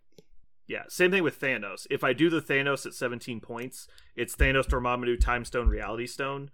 So they're both just monsters, right? You're probably gonna lose on Scenario, which is whatever. But you have Cosmic Portal times 9/11 because of Thanos. And so he's just going to move everybody, including Dormammu, every turn. That's hilarious. It's like, you're just going to lose these 3 scenario points. Fuck off. Like, I'm just going to slow you down enough to where Dormammu can kill everybody. And then you port Dormammu and you port one of their guys closer to Dormammu, and he just obliterates them. Trademark. Because it's Incantation of Obliteration. I need to read this again. Hold on. His spinner is just the- okay. It's just okay. Yeah. It's just okay. It's okay. It has infinite attacks. Just okay. Yeah. Well, you have to roll for it, right? It's certain dice, right? You do have to roll, Yeah. but he's rolling 8 dice. Yeah. And you obviously have to get a critical, so you're probably rolling 9 dice. Well, you're literally rolling 9 dice. Mm-hmm. But yeah, so it's not guaranteed or anything. But I think it's going to happen a surprisingly large amount of the time because you're going to be rolling so many dice. Mm-hmm. I think the actual odds are somewhere around 25%. Yeah, that sounds about right. You only need it to happen once to really change a game. Oh, dude, everybody he points at dies. Like, it doesn't, like, Yeah. he straight up blows up things. Yeah, because he's 8 dice, 5 out of 8 results, which is what changes the math, really. It's a 25%. His dice are 25% better than everyone's dice, and he gets another, like, fucking 25% on your dice. Right. And so he's actually, like, 3 times better than an average. Well, not 3 times better, but he's 2 additional die results per die, basically. Not quite, because there's less defense dice on average. It's like 1.5 better, so I'd say about 35% better. He's like a full third better per attack die, I would say. Yeah, it's not nothing. Yeah. And also in a small sample size, I can see you hitting this like back to back and just killing 3 people. Mm-hmm. So I guess just like Web Warriors or Wakandans just push you, and then I don't even think you need that. I think you literally just need like Sam spam. Just stay on the board and you win. If you can exist to turn 4, you win the game. because there's nothing because Ghost Rider can push you. That's it. And Ultron never throw? Does Ultron can he throw people? He can throw stuff, not people. Right. So you basically, if you can just. I was talking specifically about the Thanos list. I think the Ghost Rider list has a little bit of game. It depends. It really depends. But yeah, I think this is gonna be super fun, and it looks janky, and I love jank, especially when it works. Oh man, yeah, I'm very excited. I was not excited for Dormammu even when he came out the other day, and I bought him, and I was like, whatever. And I just like left it in my car over the weekend, like whatever. But now I'm like, oh shit! Like I actually like have a list I want to play. This sounds amazing. Yeah, I was super excited to play the Dhampir when I got home. So excited! I was just yay! And I ripped that open. I started looking at his cards. I sleeved everything. I was like, cool. Like, what else did I buy? Why was I excited about this? What else? Yeah, I was like, what else did I buy? And I was like, Dormammu. I was like, Dormammu. What does he do? And I read it because like he's the one with attacks, right? Yeah, he's the one that like hurts his guys when you get power and stuff. What's that do? And Parker. Yeah, I'm gonna give you a good sportsmanship award. Yeah, because you've successfully navigated around Blade like 11 times today. Yeah, I'm going to reduce your total probationary episodes. Achievement unlocked. Well done. Yeah. So you have 631.25. I'm gonna reduce you down to 630. Ha! 1. Yeah. Fucking got it. Well, I am.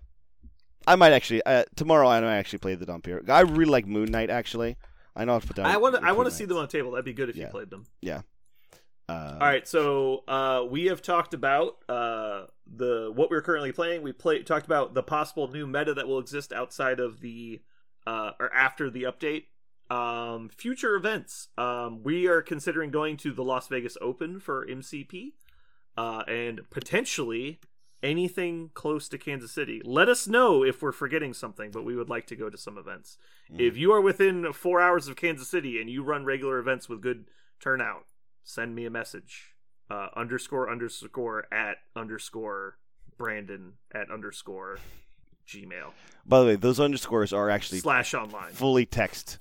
Yeah, it's not the symbol. Type out _ Everyone knows you're fucking around now because we know you use Hotmail. I am on it. Or I have a Gmail. Yahoo My disks Gmail for your is internet. Hotmail. Jamie, I don't think you understand. My Gmail account is at hotmail.com. Oh my god. It looks like your brain just broke. No, so At when you AOL, sign up, they let you type out the address you want, and I literally typed out at hotmail.com. So I have a Hotmail account that is Mutilus at Hotmail, and then I have a Gmail account that is Mutilus at hotmail.com. Oh my god.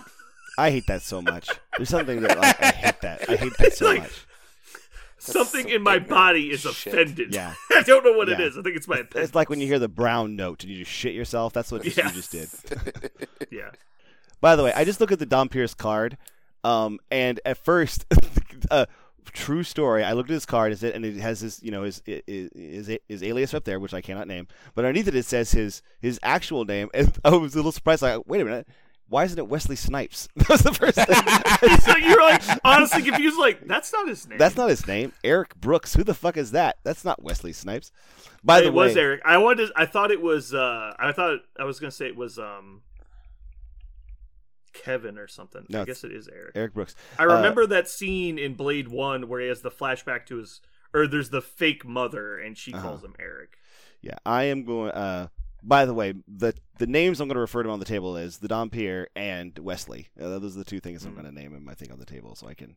Because people are going to have to. I'm going to have to do something that people recognize. Because if I say I'm activating the Dhampir, I don't think they're going to know what the fuck I'm talking about. That's the best thing in the world that you just said that you were looking for Wesley Snipes on the card. That's so fucking awesome.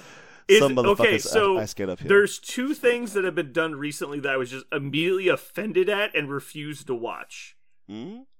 And the first one was Hellboy, the remake with the guy from Stranger Things. Oh, yeah. I was like, not Ron Perlman. I literally just closed the app on my phone. It was terrible. I think I was like, I didn't even watch it because I was like scrolling through Facebook videos and it was like, new trailer for Hellboy. I'm like, they're making another Hellboy? And then it showed up and it wasn't Ron Perlman. I just closed the app. I'm like, get out of here. I don't need this in my life. It's like I just moved on. I was like, are you kidding me? Why would you not just make a third one? It was so amazing. Yeah. Yep. And Good then choice. That the was a other good one choice. was the new Blade TV show / movie that they're doing. I'm like, I literally don't care if it's not Wesley Snipes. Yeah.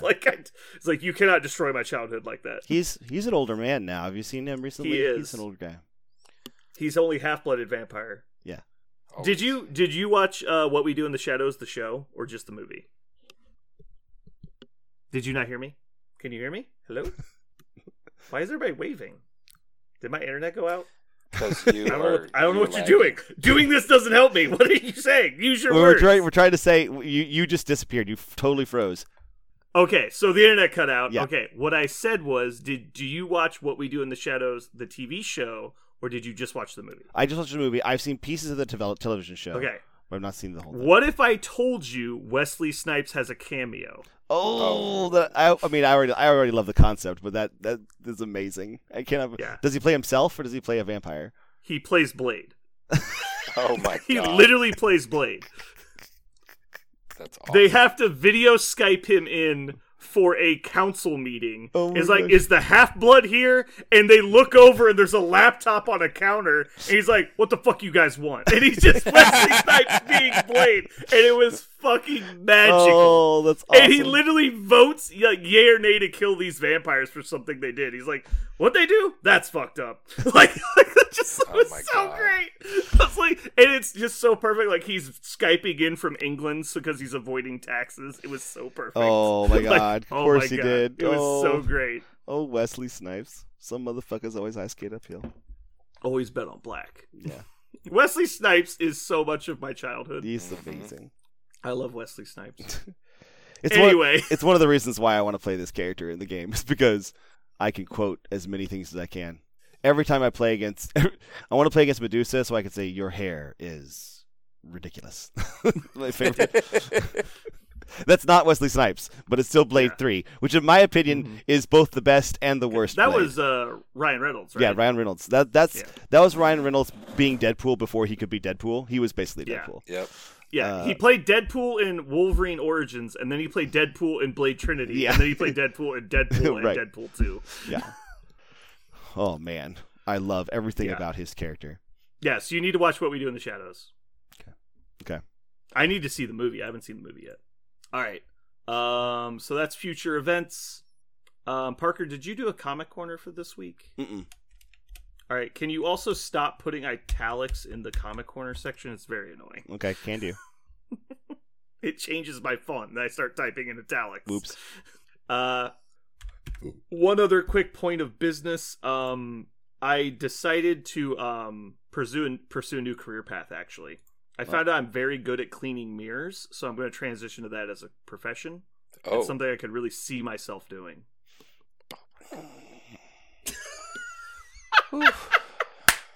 Fucking got him! You got me good. I actually Parker was not ready.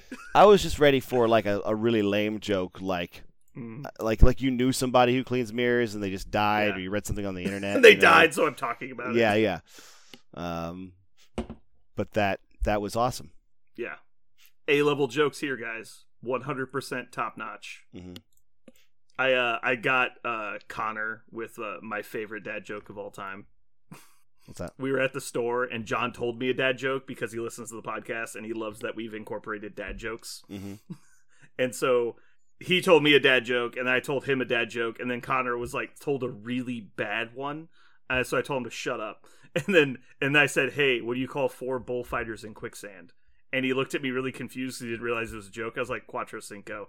And he literally died. It's like, I don't understand how to comprehend this. It was great. Quattro Cinco, boy. That's Get just it? that's Because see, there's just, 4 of them. I know, and they're they're sinking. and they put O But on the end. in Spanish, Oh, dad jokes are Jesus. the best when you explain them. All right, well, I guess that's about all we have to talk about today. Do you guys have anything else we should cover before we get out of here? No, I'm good. No, sir. It's a brave new world. Let's go play in it Ooh. as of next week. All right, well, this has been Brandon. And Dr. Mantis Toboggan, MD. And Jeremy. And this has been Quattro Cinco.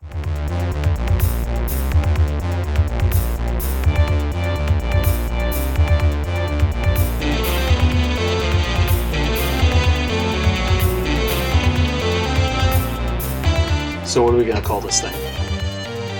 I got it. Okay.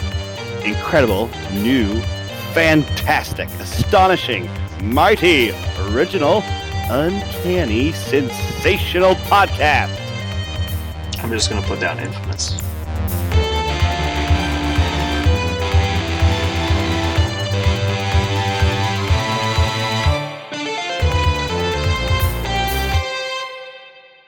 So now that everything is going and started and ready, I pulled up our podcast stats. Mm-hmm. God damn. Yeah, I know, right? Hi-ho. All right. So, do you guys remember our stats last time we did this? It's been a few weeks. No. We were the 5th best podcast in Kazakhstan. Yeah. Yes. Okay. Good. What is that? I am proud to say our number one demographic and our claim to fame that we are the number one Kansas City based, Always Sunny in Philadelphia inspired Marvel Crisis Protocol podcast in Singapore. Guys, Yay! still keeping strong. Nobody's gonna dethrone us. What's that? Mission complete. That's the Flight of the Conchords. That's how they always started their shows. Yeah. We're the second best acoustic rock folk parody band in New Zealand. Yeah. The second best acoustic rock folk parody band. God, Like, I love if you Flight just of the keep Conchords. adding fucking qualifiers onto descriptors. it, you can be the best at anything. Yeah. Just no one can stop you. Yeah. Or rather, right. apparently you can be stopped because they were second best. But yeah, like Well, right. Well, they just Second needed. best. Yeah. They should just need to add not named the other band. Mm-hmm. Right. All right. So you guys don't remember at all what our audience size or our total play? It was like listens 75. Like our audience It size was wasn't. like 75 or something, right? It was 43. No, it wasn't. Our total audience was. size, whatever. It was No, 43. It was. my mom. No, I'm pretty sure my mom listened too, and she might not have. Did that All count? right. 44. I made my mom listen twice. I made my mouth. It's unique listeners. Oh. Oh, Okay, so there's unique listeners, which is basically different devices that have downloaded the podcast Mhm. or different accounts. And then there's estimated audience size, which means it uses that information and then tracks repeat listeners. And then we have total unique listens all time. Mhm. So we've broken 4,000 unique listens since last week. So we're at 4,050 total listens to our podcast. Hey, how yo. much It's pretty good. money? How much money will I get? Well, I have intentionally made this unmonetized, so very little. Oh, So little to none. So This whole little time. that it's in fact qualifies as zero. Yeah. this entire time. Great. Yeah. We are still deep in the blood red of the accounting because I bought stuff for this. I'll see if I can get my job back. Remember when I sent you that message, quit your day job? See. That was a joke. You're like, well, this is going to be awkward because I played a song on my way out. I thought we were flush on that dick towel money. Yeah. Like 2,500 flush. That dick down money. Flush. But anyway, we are up to an estimated audience size of 87 people. Thank you guys for listening. We Boom, appreciate boom. You. everything you guys do. Fuck yeah. And then on the plus side, so before we released our last episode, Mhm. in the week of October 13th to October 19th, we had 98 total listens. And then last week, we jumped up to 154 listens. Holy Boom, shit. guys. We Fucking did it. crushing it. We did it. People don't even know how badass we are. We landed on the moon. And then I We guess landed whatever on the moon. happened, what happened on the week of October 20th was bad, and people didn't like it because we only had 63 listens. Maybe that's when Jeremy forgot to send me the audio, so it was like 19 days late getting posted. I can't remember. Don't blame me. Not now. Not when we have all these listeners. Not when everyone's saying Not it. when we have all the listens. Is it fair that every time we release an episode, I just call it an album? We have a new album release, and it's an album release party every week, and I spend my dick towel money on it.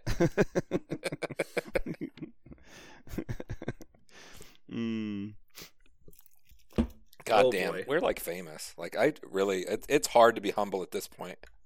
It's hard to be humble when you're this big of a deal. All right. Well, now the listeners definitely know how badass we are. We're like a really big deal. In Jesus our local Christ! Basically. Finally, As long as you're only considering people in the Discord channel with us, we're a very big deal. Yeah, Jesus Christ! we're functionally huge. I do have something I need to bring up later. Announcements. We have announcements. Wait, are we gonna start? Wait, we haven't now. No. This isn't announcements. I'm just saying I have something for announcements. Okay, good. Oh mercy! I was nervous. You're like, I missed it. What happened? Yeah. So I'm an MD. Yeah. It's on the website. Yeah. I started. So I put the Always Sunny in Kansas City Chief Kingdom thing in my playlist. Yeah. I love them. That was They're so good. amazing, yeah. Yeah. Mm-hmm. Like, it's great to have an actual football podcast that just talks about shit that I care about instead of the world. Which is Always Sunny and the Chiefs. Yes. It's like, there's two important things in my life, and both of them are on this podcast.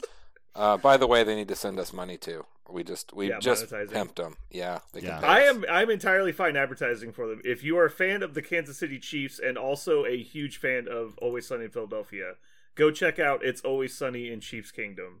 They're very a solid. semi-inspiration for our podcast. Mm-hmm. Because it turns out that everything's better when you just add Sunny to it. Yeah. That's true. Oh, by the way, honorable mention. It's Frank Reynolds' birthday. Was that the What? announcement? Did I break I did that? not know that. Yeah, it's his birthday today. He's 77. Sean Aw. Connery's birthday. starts playing Scottish music. And here's another fact about Always Sunny. 15th season, or it's like the longest running stupid ass show. Like It's the longest running sitcom ever. yeah, like ever. That's insane. It's been for years. That's I'm crazy. glad you know that now, though. That's bonus. Yeah, easily the longest running sitcom. I mean, they don't count The Simpsons because I don't know why, but yeah. It's an animated show. Yeah. And it's not the longest running animated show No, it's by not. a huge margin. Not even close. I think it's a German, Yes. like, children's show Yep. that's been going for, like, 46 years. Yes. It's fucking insane. They have, like, 19,000 episodes. I looked one day. My students we were talking about One Piece. I was like, surely it's got to be one of the Yeah. longest shows ever. And so I looked up longest animated shows. One Piece is like 81st on the list. I was like, oh Yeah. Jesus. But it's just, like the torture Olympics for the everything past One Piece, though, because they're not even good. No. They're just like some guy hand drew his own illustrations and published it, so legally it counts. Right. Like, it's so terrible, you would never watch any of it. But yeah, I remember when we were in high school and everybody's like, oh god, Inuyasha is so long. It's like, you look up the episode count, it's like 2:30. Yeah. You're like, One Piece is halfway done and it's at like 9:13 or some Yeah. shit. You're like, Jesus Christ. One Piece is not the longest anime either. Even there's more. No, there's multiples. But yeah, that's gonna be us one day. Yep. I'm psyched. I was telling somebody we did something for our 50th, and it was basically because I think the week after the 50 was our 1 year anniversary, because we never missed a week, but there was 1 week we didn't record an episode, but we had something else as our podcast. Mm-hmm. And then we had episode 0 that was before Jeremy was here. I don't think there was a week you missed recording. I think I think we there was thought one we were week we gonna, missed. but we didn't. I don't think we missed a freaking week. Oh, I think you're right. I think we planned to miss it and then found a way to do it. Yeah. Because we never released the draft episode, did we? I don't think we did. The one in the deep in the vault is going to become very. Yeah. It's going to be It's going to be like a reliquary. So deep. We'll bring it out. It's like this was an ancient artifact, a time capsule, in a time before we rolled 12-sided dice in this game. Time before time. I just want everyone to know that when we release the draft episode, which might be highly anticipated, it's going to be hot dog shit, because it's just going to be 8 people screaming over each other in a Discord call in an auction style setting where they're all using like fucking tinfoil and pecans for fucking microphones. It's going to just sound like somebody took a bunch of pennies and soup cans, put them in a dryer, and hooked it up to a Hayabusa engine. It's just like, it's gonna fucking melt your ears. So you're telling me there's a chance? I mean, that's one thing I can't fix with Audacity. Like, I cannot make that listenable. I like to think I do a pretty good job with our audio editing. I think you did great. Mm-hmm. You do. Lots. I'm going to say this. Lots of podcasts, Marvel related, do not do such a great job, and it irritates the piss out of me. Yeah. It's weird because it's like having like a really high refresh rate on your monitor. You don't really notice it until you have good, and you cannot go back. Like, once you see, like, okay, I have a nice monitor, and then you go back to, like, 30 frames a second, you're like, nope, throw this in the garbage, I'm going to Micro Center. Like, you cannot deal with it. And so, like, audio quality is one of those things. Like, you never really notice that you're listening to somebody riding a motorcycle until you're like, oh, no, yeah, I can't listen to that anymore. What's more common than anything is the one person talking very quiet, and the other person... That's incredibly frustrating for me, because I know how to fix it, and... the Always Sunny podcast, Always Sunny in Chiefs Kingdom, they have that issue sometimes. One of them is very quiet sometimes, and it's hard to deal with. And it's so easy to fix. I don't understand why they don't. They clearly just don't know what they're doing. Non sequitur. Deadpool 2, still really great. I watched it on the plane. Yeah. God damn, that's such a Very good movie. Very every time I watch that, it makes me want to get off the plane and like fight people and like just. There's people that say it's terrible, and I don't understand because I'm like, it's so good. The dialogue is just great, and like fucking. People must be trying to take it way too serious. I watched it, and then like 3 days later, it's like, you know what I should watch? Deadpool 2, because that was fucking awesome. Yes, like, people are raving about Shang-Chi. I'm watching Shang-Chi again, and it's fine, but like, I don't really care. Deadpool 2 was awesome. Yeah. Every time I watch it too, I catch new things because it's so quippy. Like everything is a one-liner and a zinger. Like it was cracking me up when he was riding around in the in Professor X's chair, and then he was like grabbing and cupping like Colossus's butt, and just all the little things are just they're so good. And the whole scene where they jump out of the airplane and they all die in different ways. There's a wind advisory. There was no way to know. That was so funny. That scene is one of the. Also, whenever I saw Shatterstar's pose, whenever he's dropping down, and he's got that straight like out of X-Force issue 2 pose. I'm just like, oh my god! Whoever designed this said he has to look like a total fucking tool, like this as he goes down at all times, no matter what. He's a total tool. And then, oh man, and then he just immediately blows into that helicopter blade, and blue blood flies everywhere. Oh, it's green. Like, that guy's is it green? I thought it was blue. It's green. We do this every time. Okay. I need to see it more often, obviously. I'm pulling up YouTube as we speak because I have to know now.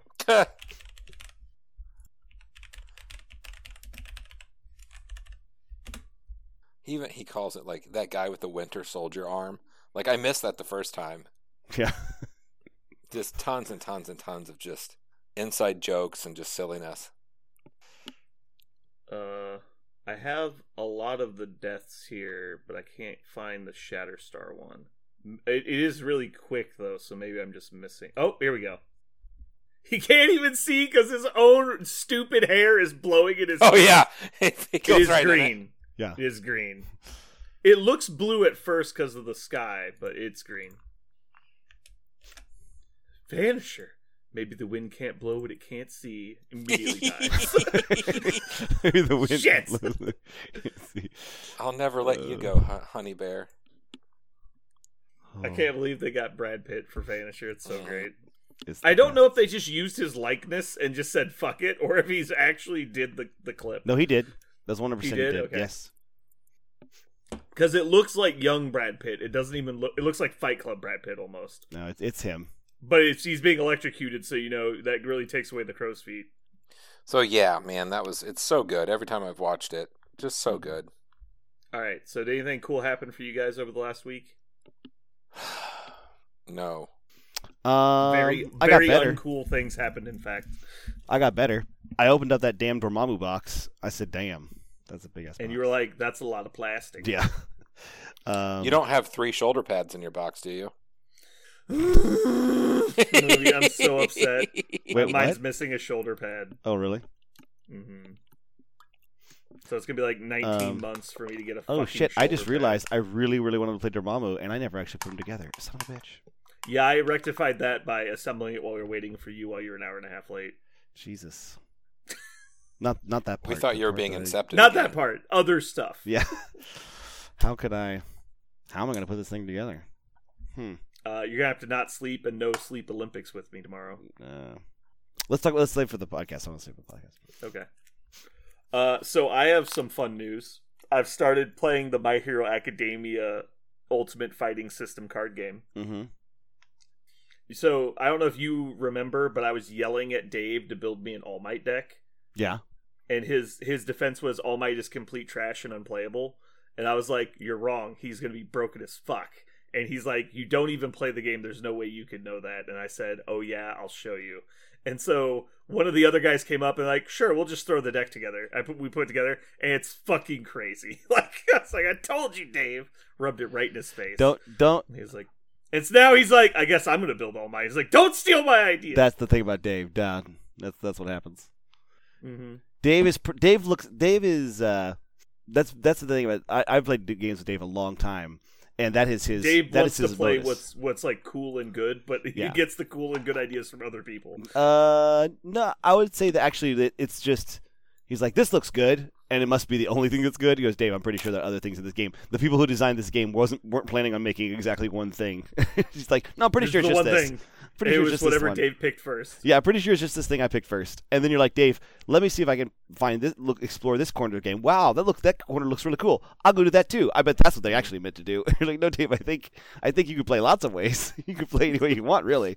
He's like, Dave, nope. Dave, in fact, you could do more than the first thing you saw. You're like, no, I can only see the best. It's a filter I have on my vision. Only the best. Oh no, he would never say what he did was the best. Just that he's pretty sure this is the way to do it. Like, this is it. This is the way. He's like, Tyler agreed with him though. Him and Tyler were like, no, it's a waste of cards. Like, don't even bother. Yeah. So far, I'm proving them wrong. I ordered all the singles for it because the game's unbuyable right now. Was it terribly expensive to buy just the singles? Not really. So I basically bought an entire deck worth of singles. It was like $100.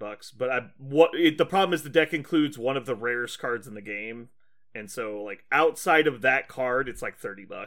Oh, that's you not need bad. A playset of that one. That's not that bad. Yeah, but not bad. So you can get the cards right now on different card game buyers, but you can't buy the packs. Yeah, like I went to TCG Player, and there's like 40 of the card I need available on the internet. All of the internet, there's only like 40 available, which is why they're expensive. And they're only like $18 each, but you need 4 of them, so that's a big chunk of it, and then you have to pay shipping. But yeah, so I should be getting him this week, and I'm going to play again next Tuesday. And then I pulled out all my old cards. I'm tinkering with old decks. That's what I did most of today. UFS is the best card game. It's so good.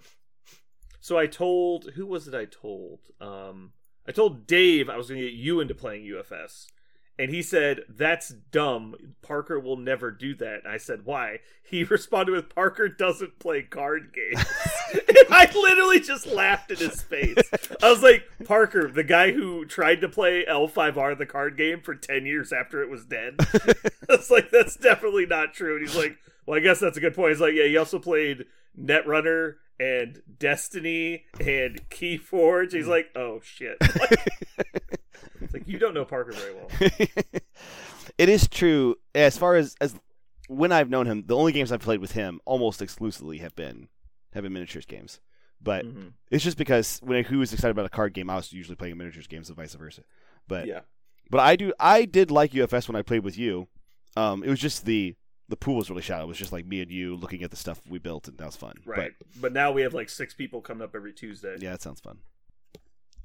There is something I really, really like about card games that scratches an itch that miniatures games don't, which is fast and fun. Like 50% of the game is coming up with new ideas. Yeah. And that's like really fun. Tinkering is really fun. And deck building games give you lots of tinkering time and very little non-gaming time. Like if you're either building a list or playing, those are the only 2 states of a card game. Right. As where a miniatures game, you have to sometimes build stuff, paint stuff, like work on like other aspects of the game, like transportation, logistics. And so there's a lot of other stuff you have to do, but I think miniature games are definitely the most rewarding game. Anyone who gets into miniatures games and sticks with it for more than 6 months is basically a lifer. Like, you're always going to play miniatures games because you've gotten there and it's not a barrier of entry too far, and you're in at this point. Barring life altering events like having Spawn. Yeah. Jeremy knows what I'm talking about. He looks very afraid though. They're sleeping. I think. Cool. Did you guys decide what we're going to talk about today? I like No. your idea. Or as soon as I left, you guys were like, fuck it, let's talk about something else? We did. We talked about Eternals. Oh. Yeah, I haven't played in a while, so like whatever. I've been busy. It's up to whatever y'all wants to talk about. I don't care. All right, so we're going to pencil in new meta stuff, ? And future events. Alrighty. Ooh, and then we need to call out all those people that said they were going to come play in the events up here by name. Okay. I can do some quick hacking and get their socials if you want to just read their socials on air. That's fine. We'll just read We'll like give out one character every week until they show up. yeah. They better get here quick because I'll give out an extra one because I'll get mad. Mm-hmm. And also, You guys too, remember? Was it the Dave Green show? I can't remember that guy's name. The guy who was like a troll announcer on like TMZ. I think it was TMZ. It was MTV or TMZ or something. It was the guy who was the guy in Freddy Got Fingered. I can't remember. Tom his Green. name. Tom Green. Yeah. The Tom Green show where he basically just fucked with people. It was Yeah. like a skit show, but he just like annoyed people as Yeah. his skits. Yeah. But anyway, he had this one where he kept trying to get this guy to come on his show, and he kept refusing. And so they got a hold of his personal cell phone number, and they're like, every week and they put this big thing up in front of the stage, and they're like, every week we're gonna turn one of these over, and it reveals one of the characters of his phone number until he comes on the show. oh god, And he's like, you're gonna give out my personal phone number, but I have to change my number and tell everybody. It's gonna be a pain in the ass. He's like, I'm not coming on your show. That's stupid. And so after about 3 weeks, they'd given out the area code, and then they revealed that on the back side of this thing, because it's up against a window, all the numbers had been available on the other side of the window, which was Times Square, because they filmed in New York. So everybody had this celebrity's phone number, and he's like, I fucking hate you. Like, you're the worst person oh my ever. god. I thought that was funny. So that's where I got that idea. All right. I guess we should probably start recording now. I think we're recording. Oh, wait. I gotta pull up a comment of the day. Got it. Got it. One. Nailed it. Didn't even need two. I think I've decided that the MD at the end of the name stands for Medical Dompier. I think that's what we're going to do. Don Pierre. How do you spell Cinco? Cinco. Cinco? Yeah, Cinco. Cinco. Yeah, Cinco. I was like, God, how would I even look this up? I was like, wait, Cinco de Mayo. That's all I could think of. That is the 5th of May.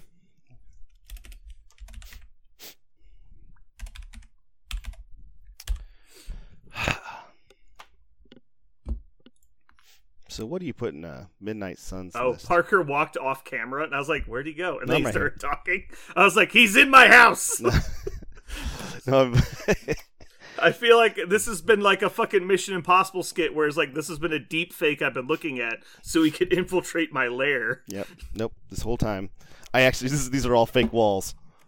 Yeah. They all just. I hit a button and little It's just explosions. you and Simon Pegg behind a fucking green screen. Yeah. That was. I don't know how I feel about all the Mission Impossible movies, but that scene with the green screen is one of my favorites. I really like that scene. I feel like they found ways to make that like concept of we need to sneak into this place and make it really fucking cool. Like they found ways to make that cool like It was 8 times, and Mission it impressed Impossible me. was the heist movie before heist movies. Yeah. Didn't wait. Was Because Mission there's like Impossible 9 4 reveals, even though none of them are who has the thing. Yeah, that's true. You son Also, of a It just bitch. was literally I take to- my mask to off. the like that was to the this movie. day, I probably need to rewatch the movie, but to this day, I will never forget the moment when Ethan Hunt by Tom Cruise's Ethan Hunt like reveals himself to John Voight's character, who I don't remember what his name is, and he says the Bible in the drawer, and he goes, they stamped it, didn't they? Goddamn Gideons. And I remember going, what the fuck are you talking about? Like, why? Like, I think it was like it's stamped as like Chicago or like the name of the city or something was the Bible. But to this day, I don't know what the fucking significance of that was and why John Voight's character was so pissed off at Gideons. I know Gideons are the ones who stamped it, but why? I don't get how that was the big reveal. Talking about how convoluted that movie was. how overly convoluted that movie Yeah, is. like it's been so long since I've seen it. I don't even fucking remember hardly shit about it. All I remember is the scene where they infiltrate the CIA is priceless, and the scene where he's, on the bullet train, and the jumping onto the windshield of the helicopter. Red light, green light. Why did he say that? I don't know. Smashes the gum on the windshield and explodes. Flies forward and hits the wall with that trademark Tom Cruise grunt face thing. I feel like the Mission Impossible series is basically like Saw at this point. Like the first one was meant to be really serious and deep, and then after that they're like, fuck it, and they just like turned every knob to 11, and they're like, what happens when you do this? And they forgot to not press record, and then they just released it as a movie. Also Tom Cruise is like the perfect personality to make that keep going, right? Because that's basically who he is in human form. He's basically the Mission for 50 Impossible. years, yeah, in human form. It's like Tom Cruise stopped aging in 1984. Well, you also just see no, he didn't stop aging. He just like kept powering through the concept of cell degradation. Just like, I'm just going to keep going. You saw how he broke his leg on that scene, right? The scene they used broke his foot. Yeah, broke his right above his foot. Yeah, they used that in the movie. I love that. I was like, that was the best take. The one where he shattered his ankle bone. Yeah, that's the one. That's the one we want. That's not even like the top 3 best takes ever. Yeah. There's I know the top 2. The first one is Vigo breaking his foot when he kicked the helmet. Yeah. That's in the movie. Because he's actually taking shit. Yeah. Because he's screaming because he literally shattered his foot. Yeah. This was very believable that he was in a lot of pain. And then the second one is Andy Dwyer knocking on Anne's house. And he's naked, and he was literally naked, and then Amy Poehler did not realize he was going to be naked, and so she actually reacted to seeing his penis. Yeah. That was a great take. Have you guys ever seen Orcs with Normal Voices? Oh my god, yes. No. You have? Oh, that is so funny. Brandon, you really need to see Orcs with Normal Voices. So what they did was some guy just takes the scenes in which orcs talk in the extended Lord of the Rings. So there's a lot of extra scenes where the orcs have dialogue that is cut. I went immediately to 40K. I thought this was going to be very different. Okay, I'm with you. Okay, Lord of the Rings, got it. Yeah, so they take Lord of the Rings and they take the extended cut. There's actually a lot of orc dialogue in the extended cut. And so they take it and he just dubs his own mouth with exactly the right dialogue and the right timing on top. So one of them goes like, "Can we eat them? They smell like man flesh." It's just like a regular guy instead of the weird, like growly, spitty talk, and it's oh my god, it makes me pee my pants. I'm gonna find the. It is really funny, and then when they all yell at once, they're like, Yeah, wow. Oh, I like man flesh. Like when they're all talking at the same time. It's like, did somebody say man flesh? We're way in the back. Was it man flesh? I found it on YouTube. Okay. They're really funny. Oh, okay. I found the one that's all 7 minutes of all the ones he did together. They're strung together. They're good. I'm going to put it. Yeah, I got it right here. Oh, is this the 7.5 minute one? Mm-hmm. Okay. I'll watch it. I got to open on my YouTube. Okay. It's, All right, guys. So I'm thinking we should call it now because we want to get to bed and be fresh for tomorrow. Yep. Because we don't want to let this success go to our heads. We need to keep working on it on a day-to-day basis. Yeah, every every day. day. Best we can be what are you for talking the about? audience. Uh-huh. I agree. Yeah. It's all about the audience. And also so Parker, the shrimping immediately vessel. After we hang up, I'm going to call Jeremy and see if he wants to go to the casino. I do have that shrimping vessel money. Oh, are you flush with that dick towel money? Mm-hmm. I've made there is no choices. amount of dick towel jokes that are not funny to me. Like that show has reinvigorated dick towels.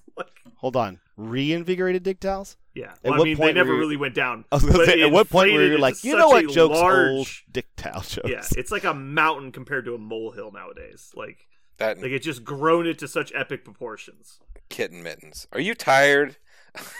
Yeah. Are you tired of your loud cat? Do your cats make too much noise all the time? Get kitten mittens. You'll be smitten. It's good. Fucking Christ. And then he sells it. He makes a lot of money on a contract, But because they were blackmailing a lawyer into doing their legal paperwork, he literally just had them sign over power of attorney to him. And so he owned their patent. For kitten mittens. Kitten mittens. They actually would, like, there's so many times they would have made money and, like, their schemes would have worked if they just weren't the worst people ever. Yep. That's the moral of the story. So great. Don't be literally the worst human being. There was that episode about it, right, where Frank goes to hang out with the other crew that resembles and he just tells them what to do, and their lives just turned to shit. He's like, all your advice was horrible. Like, none of it worked at all. He goes, no, normally you guys just come up with some plucky way to figure it out, right? And they go, no. Like, I lost my job. Going to jail. We're all going to jail. We committed like several crimes with our business. At least we're committing crimes. You know, what are we going to do? He goes, I don't know what you guys are going to do. I'm going to go back to Patty's Pub. Like, just like, turns out, goes, later, where things make sense. He just leaves. Yeah. And it's like every episode, like the moral of the story is like they never realized that they weren't, like, they're so shitty they find a way out of things by like throwing other people under the bus. Right. They never realize that like, the only reason they get away with shit is because they're so terrible. No comeuppance. But they also never succeed because they're so terrible. Right. But no comeuppance. No moment of learning or understanding. No growth. There's the episode where they accidentally kidnap 2 people. Yeah. Oh man. The show is so amazing. All right. Okay, I have a question. Mm-hmm. This is probably up on the podcast unless Jeremy's really done for. Continue. Is there any reason in particular to take something with Midnight Suns other than maybe a larger base? Is a larger base even a reason to take something with the Midnight Suns? Like, do you just take any model you want? So. Just take Midnight Suns and models you like? Like, I mean, they should synergize with your list. I wouldn't be taking like Black Dwarf just because you're playing Midnight Suns. Precisely, like I'm not, but I don't know what this list does yet. I guess maybe I just have to play the Midnight Suns and see if they don't do something. Yeah, I haven't read any of their shit really. I wasn't super interested in them. The only thing they all can attack. They basically have the tactics card, the Wakanda card. They have the ability to attack. So you're incentivized to play them actually. The only one I think you don't play is probably Iron Fist, because I think he's just probably a trap. If Iron Fist got to attack a second time, would that be good enough? No. Probably not. Yeah, he also isn't going to attack a second time. No, I mean, like, with the Wakanda Forever, whatever they call it, it's not called But Wakanda that's the Forever. problem. Like, it's not about the quantity, it's the quality. And you can't do the Iron Fist twice, so it doesn't matter. So I think you just play all the other Midnight Suns. Attack? And none of them are bad. Wait. Like, it's Ghost Rider, Doctor Strange, Wong, Parker? Black Cat, Moon Knight, Blade. Ah, crap. There's the merit. Can you guys not hear me? Hello? Yes, can you hear me? Oh, okay, there you go. Yeah, okay. Sorry, my phone's exploding, and apparently it keeps interrupting my internet. I don't know, that's weird. So the Anyway, but what does it say? It just says makes an attack? There's no restriction? Yeah, it's exactly Wakanda Forever. Okay, so that should trigger stuff like rapid fire, so people like Punisher could be interesting. Okay. Punisher's not a Midnight Sun, though. No. Is it only Midnight Sun characters? It's only Midnight Suns. It's exactly like never Wakanda mind. Forever. That's terrible. So yeah, it's exactly... All their characters are awful. It's... I think it'd be good on Doctor Strange. It'd be probably good on Moon Knight and Ghost Rider. It'd be okay on the Dhampir. I think it's okay on the Dhampir. But the trick is, I really don't know what else goes in this list. I think Carnage might go with them because he actually could use the Bump of the Night, their ability to pay 1 to move 1 because he has this huge base and his long range. I could actually give him a lot of control over the board. Maybe he's really the only one I see interacting with his ability really well in the game. Except kind of maybe MODOK. Would MODOK like to be able to place within 1? Would that be something he would pay one power for? Oh, he places really probably, far. Yeah. Okay, that's a lot of characters. Any characters that need no mobility that are already good. Yeah, but I mean, there's one problem, which a lot of the Midnight Suns are expensive, and you want to play them. Like Doctor Strange and Ghost Rider are excellent. Playing a lot of expensive characters is not directly bad if they're worth their points. The problem you get into is when you're overreaching for stuff and there's no synergy. Right. Like, so as long as the models work well together, it doesn't matter how much they cost. Okay. So I guess 1, 2, 3, 4, 5, 6, 7, 8. I guess I could just play both stones for strange and be able to pick one if I really wanted to do that. But do I want 2 2-point characters or 3 3-point characters? Maybe an extra 4-point character that's not Carnage. You're playing Carnage in there? The only thought with Carnage was I think he takes advantage of the Bump in the Night very well, but maybe I'm wrong. What's Bump in the Night? It's their affiliation ability. At any time, Place? yeah, it's a place within 1 of its current position. His really large base size and his long reach means he actually does cover a lot of the field with it. But he already has long reach. Kind of, but he doesn't have a movement ability. You have to. Yeah, he doesn't have movement, but I think because he has such a large footprint already, I don't know that he really. If you're only playing him because he moves, I don't think that's a good enough reason. Well, no, it's because he has a large base and a long reach, and he doesn't have a movement ability built in. That was the idea. But regardless of the movement ability, would you want Carnage regardless? Assuming you didn't have that affiliation bonus, is Carnage in your list? I don't think so. Because like the thing is, he's not slow. He's actually one of the faster models in the game. He just doesn't have mobility. Right. But because his attack range is so large, I don't think you care. Okay. You also have access to Carnage rules, so if you're just saying I'm going to fix Carnage, he doesn't need being fixed. Okay. But if you want Carnage for Carnage's sake, then yeah, I think it's fine. Like every list in the game gets better when you put MODOK in it. And then MODOK that can place range 1 is even better than regular MODOK, so that's a fair justification. Sure. But there's probably characters better than Carnage for 4 points. Would like Ultron maybe even? I mean, not current Ultron, maybe new Ultron. Right. Black Panther doesn't need it, but is good. Black Dwarf would not be terrible, honestly. I don't know if he'd be as good as Carnage, because Black Dwarf is good. Like, there's no question that Black Dwarf's stat line is worth 4 points. The problem he usually runs into is the mobility issue. Like, he runs into serious mobility problems. Yeah. But now that everything's getting changed to can't push size 4, he might get even better. Captain Marvel's probably not terrible. What about the new what about Omega Red? What about Omega Red? Let me see. He would probably like to move for free. Yeah, that's definitely good. I don't know if he's good enough though. He's weird. I haven't seen him work yet. Every time I see him on the table, he just dies or does nothing. Right. And so that's not a good sign, but it might be fine. Kingpin might actually be good. Really? Yeah, I would say, because Kingpin is kind of down the road of Carnage in a more defensive route, but they're both just like bricks of numbers. Ooh, here's an interesting idea. But he gets the place and he has the throw. Here's an interesting idea. What about Ronin? Would Ronin be crazy?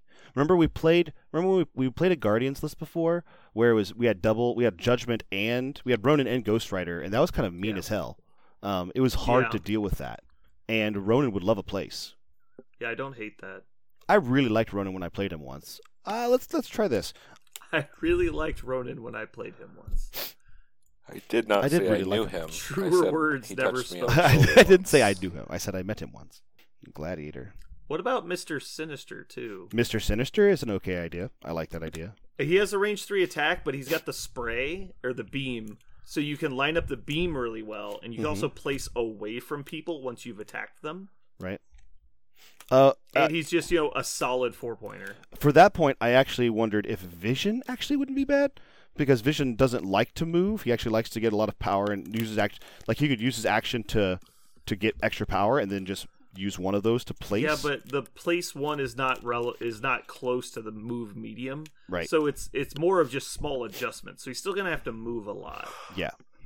But I see where you're going. I was thinking Sabretooth maybe, because he'll sometimes get pushed off of a point or slightly out of melee range, and then you can just place back an attack because he only has range 2s. I think Sabretooth could be okay. I thought actually She-Hulk also might be strong, but I don't know if you can play that many 6-pointers. Yeah, I don't think you can. Because you're playing Old Strange, right? Yeah, Old Strange is a Midnight Sun. So you have the Time Stone, right? Yeah. Remember, that has changed. That will be changed. It will be changed, but it's not changed. Okay. So what does that put you at then? If I do the That all, puts if you I at do okay, 12 points. if I do all the Midnight Suns, wait, hold on. What are you doing? What did you just do in your mind? That's 16 points for Strange, Ghost Rider, and Blade. Yeah. That's a bit steep. I don't know when you actually play Ghost Rider or when you play. I don't know when you play actually these models. I'm just the Midnight Suns because you do have Black Cat and Moon Knight and Wong, so you do have some cheap Midnight Suns, and all of them are strong. Like you don't I you was don't have just a weak thinking one. at 19 points you're doing Moon Knight, right? At 19 points, Yeah, at 19 points you're doing Strange, Ghost Rider, Blade, and Moon Knight, right? 6, 11 plus 7. That's 18, right? 11 plus 7 is 18. Am I missing something? Oh, Time Stone is 2 points, right? Is that what Yes, I'm missing? it's Okay, 2. Yeah. Time Stone is 2 It's points. going down to 1. Yeah. I think that's a fine 19-point list. Ghost Rider and Strange are heavy hitters. Like, those models are going to dramatically affect the game. And then Moon Knight and Blade seem very fine for their individual point costs. Like, I think you're okay. You'll be outnumbered in almost every game, but Strange with the Time Stone is not afraid of being outnumbered. Do you think, is there ever a time where you like switch and do like Wong, Ghost Rider, Black Cat, Moon Knight, Dhampir? Is that like I don't think Wong is good outside of Defenders at this point, why? unless you really need power. Well, why are you taking him? Because if he's just standing on a point, that's fine, but you could take somebody that does stuff on a point. Like, there's just too many good 2-point characters nowadays. Why Defenders? What does he do in Defenders that's specifically He strong? can play, like, portals and stuff for you, Oh. beyond just being a point leveler. Like, Okoye would probably be better. So does Wong It- not even go in here? Like he doesn't really add anything? If you want, he can, but he doesn't really add much to the list. If, Yeah. like, for example, you know that you're having issues with, like, Strange getting stunned, then you can play Wong to remove stun, and then you're using it for something. But if he's just going to stand there and go, look, Wong has 5 power, and then he died, like, that's not doing anything. Mm-hmm. Like, you'd be much better off playing a character that contributes. And I think Toad and Okoye are the go-tos. Here's an depending idea. on- Here's an idea. Actually, speaking of Wong, since Wong is in the list, we could do someone like. Oh no, that doesn't even work with that. Never mind. I was thinking Carol. You could play Marvel because she could feed Danvers. her power, but it doesn't. I think Danvers is a legitimate option once the changes come out and Right. her cost goes down. Yes. I think that's a fair choice. Yeah, I think right now it's still unplayable. I think you can play Ronin because at 20 points you could do Ronin, Ghost Rider, Blade, Strange, Time Stone. I think that's fine at 20. But you wouldn't have the Power Stone, so you'd have to make the decision. But I think he's okay without the Power Stone. Mm-hmm. You just don't get that many Creed Judgments. Wait, is it called Creed Judgment? What the fuck is it called? Just called Judgment, but Creed Justice is his awesome attack. Creed Justice, that's the one I meant. Yeah, you get automatic stun, and stagger, and explosive. Damn, that thing is. You just don't get as many of those. Yeah, man. Every time he does that, you feel so good. It's like, Mhm. boom, get fucked. Boom, get fucked. Yeah, Ronin and Ghost Rider are always really annoying. But what I would think you should probably look at is doing a dual defenders list. Because if you're already putting Strange in there, you only need one tactics card and you're running both lists. Yeah. Especially if you have Wong in there, because Ghost Rider and Strange are in both affiliations. Mhm. So your core 2 guys are in both. And then Wong can go either way as well, I believe. Wong goes either way. Yeah. Yes. Yeah, so you've got 3 characters. You're affiliated with both lists depending on if you take Moon Blade Knight. or not. Moon Knight's also a defender. Right. So like you have so much carryover you would never even have to check for affiliation. Right. It's just which leader do you take, and you're probably taking Strange in almost every list you play over 18 points. So I think you should look at it because some games portals will be better than the leadership for that Blade. has. Oh, he said it. Oh, damn it! I shouldn't have completed your thought. Trying to be nice. Got it. I know. That's what you get. That's what I get for helping 632. others.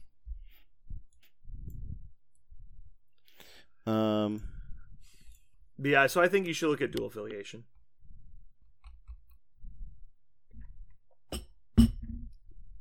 Man, I'm hungry. I should totally go to like McDonald's Okay, because it's the only restaurant in my neighborhood open. Okay, well here's the deal. It's really interesting you said that. Like over 18 points, I always play Doctor Strange. Is that really true? Like, do I really always just play Doctor Strange? That I seems- would. You can do whatever you want. You're an adult, but Right. that's what I would do because Doctor Strange is super fun. But if I really want to play Doctor Strange, then why am I even playing the Dhampir? Like the I think Strange in Midnight Suns is fine. I just think that some games you might want to go into Defenders because Pentagrams is crazy and sometimes worth the affiliation change.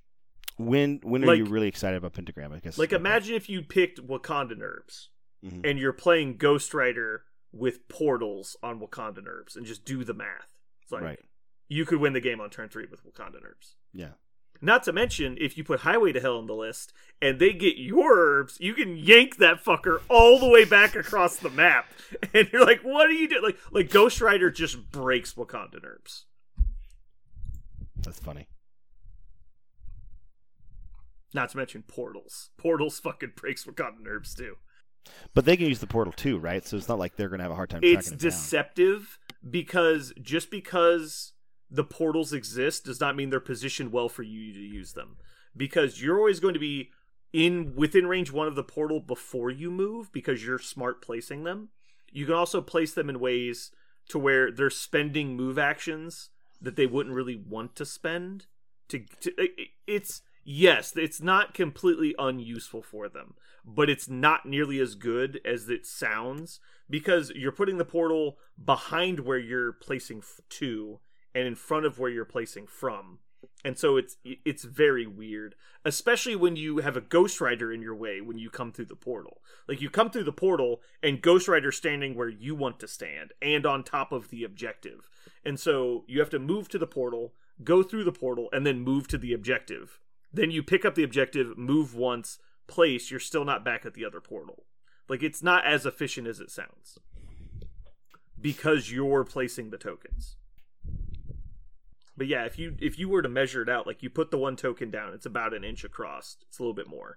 And then you are placing basically a 3-inch base within range 1 of that. Like, there's like an 8-inch bubble of where he could be standing on either side of the portal. Not to mention, you don't even really need to do the portal that close to their side of the board because he has the fucking Highway to Hell thing, or Hell on Wheels, where he can just teleport.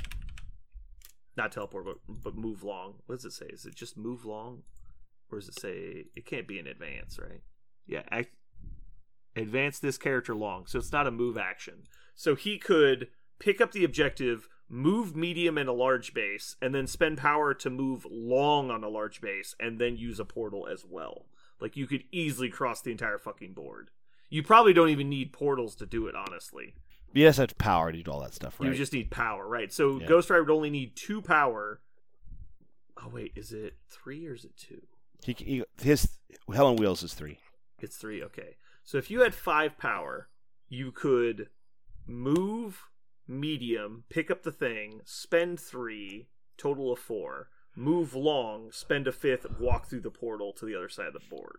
Like, they would never have a chance to even really interact with you, and you would have their on the other side of the board. I actually don't know exactly how the portal works, so I'm a little confused by your explanation, but I can see it tomorrow. You could show me what it looks like. I'll show you in person. But so the way the herbs mission works is I know herbs really well. I just don't know the two portal. Very far point just for everybody else. There's 2 very far away points that are basically the secure objectives, and then slightly more in on a diagonal line are the 2 extract objectives. Your goal is to pick up the further away extract and bring it to the closer secure. And when you do that, at the end of the turn, you score 4 points every turn. So the portal says, place one of the portals within range 1 of Strange, place the other portal within range 5 of Strange, or Wong, whoever's playing the card. And then at any time during a character's activation, they can spend 1 power to place within range 1 of another portal. And so if you got Ghost Rider to have 5 power, which is not really that hard, because he's going to have 2 automatically on turn 2, and he's got Wicked Judgment to get even more power. Sorry, Spirit of Vengeance to get even more power. Mm-hmm. And he might take damage or attack people. So you could Hell on Wheels, move long, pick up the thing, move medium, and then place through the portal, and you would be, turn 2, you would have secured the point already. It seems very fun.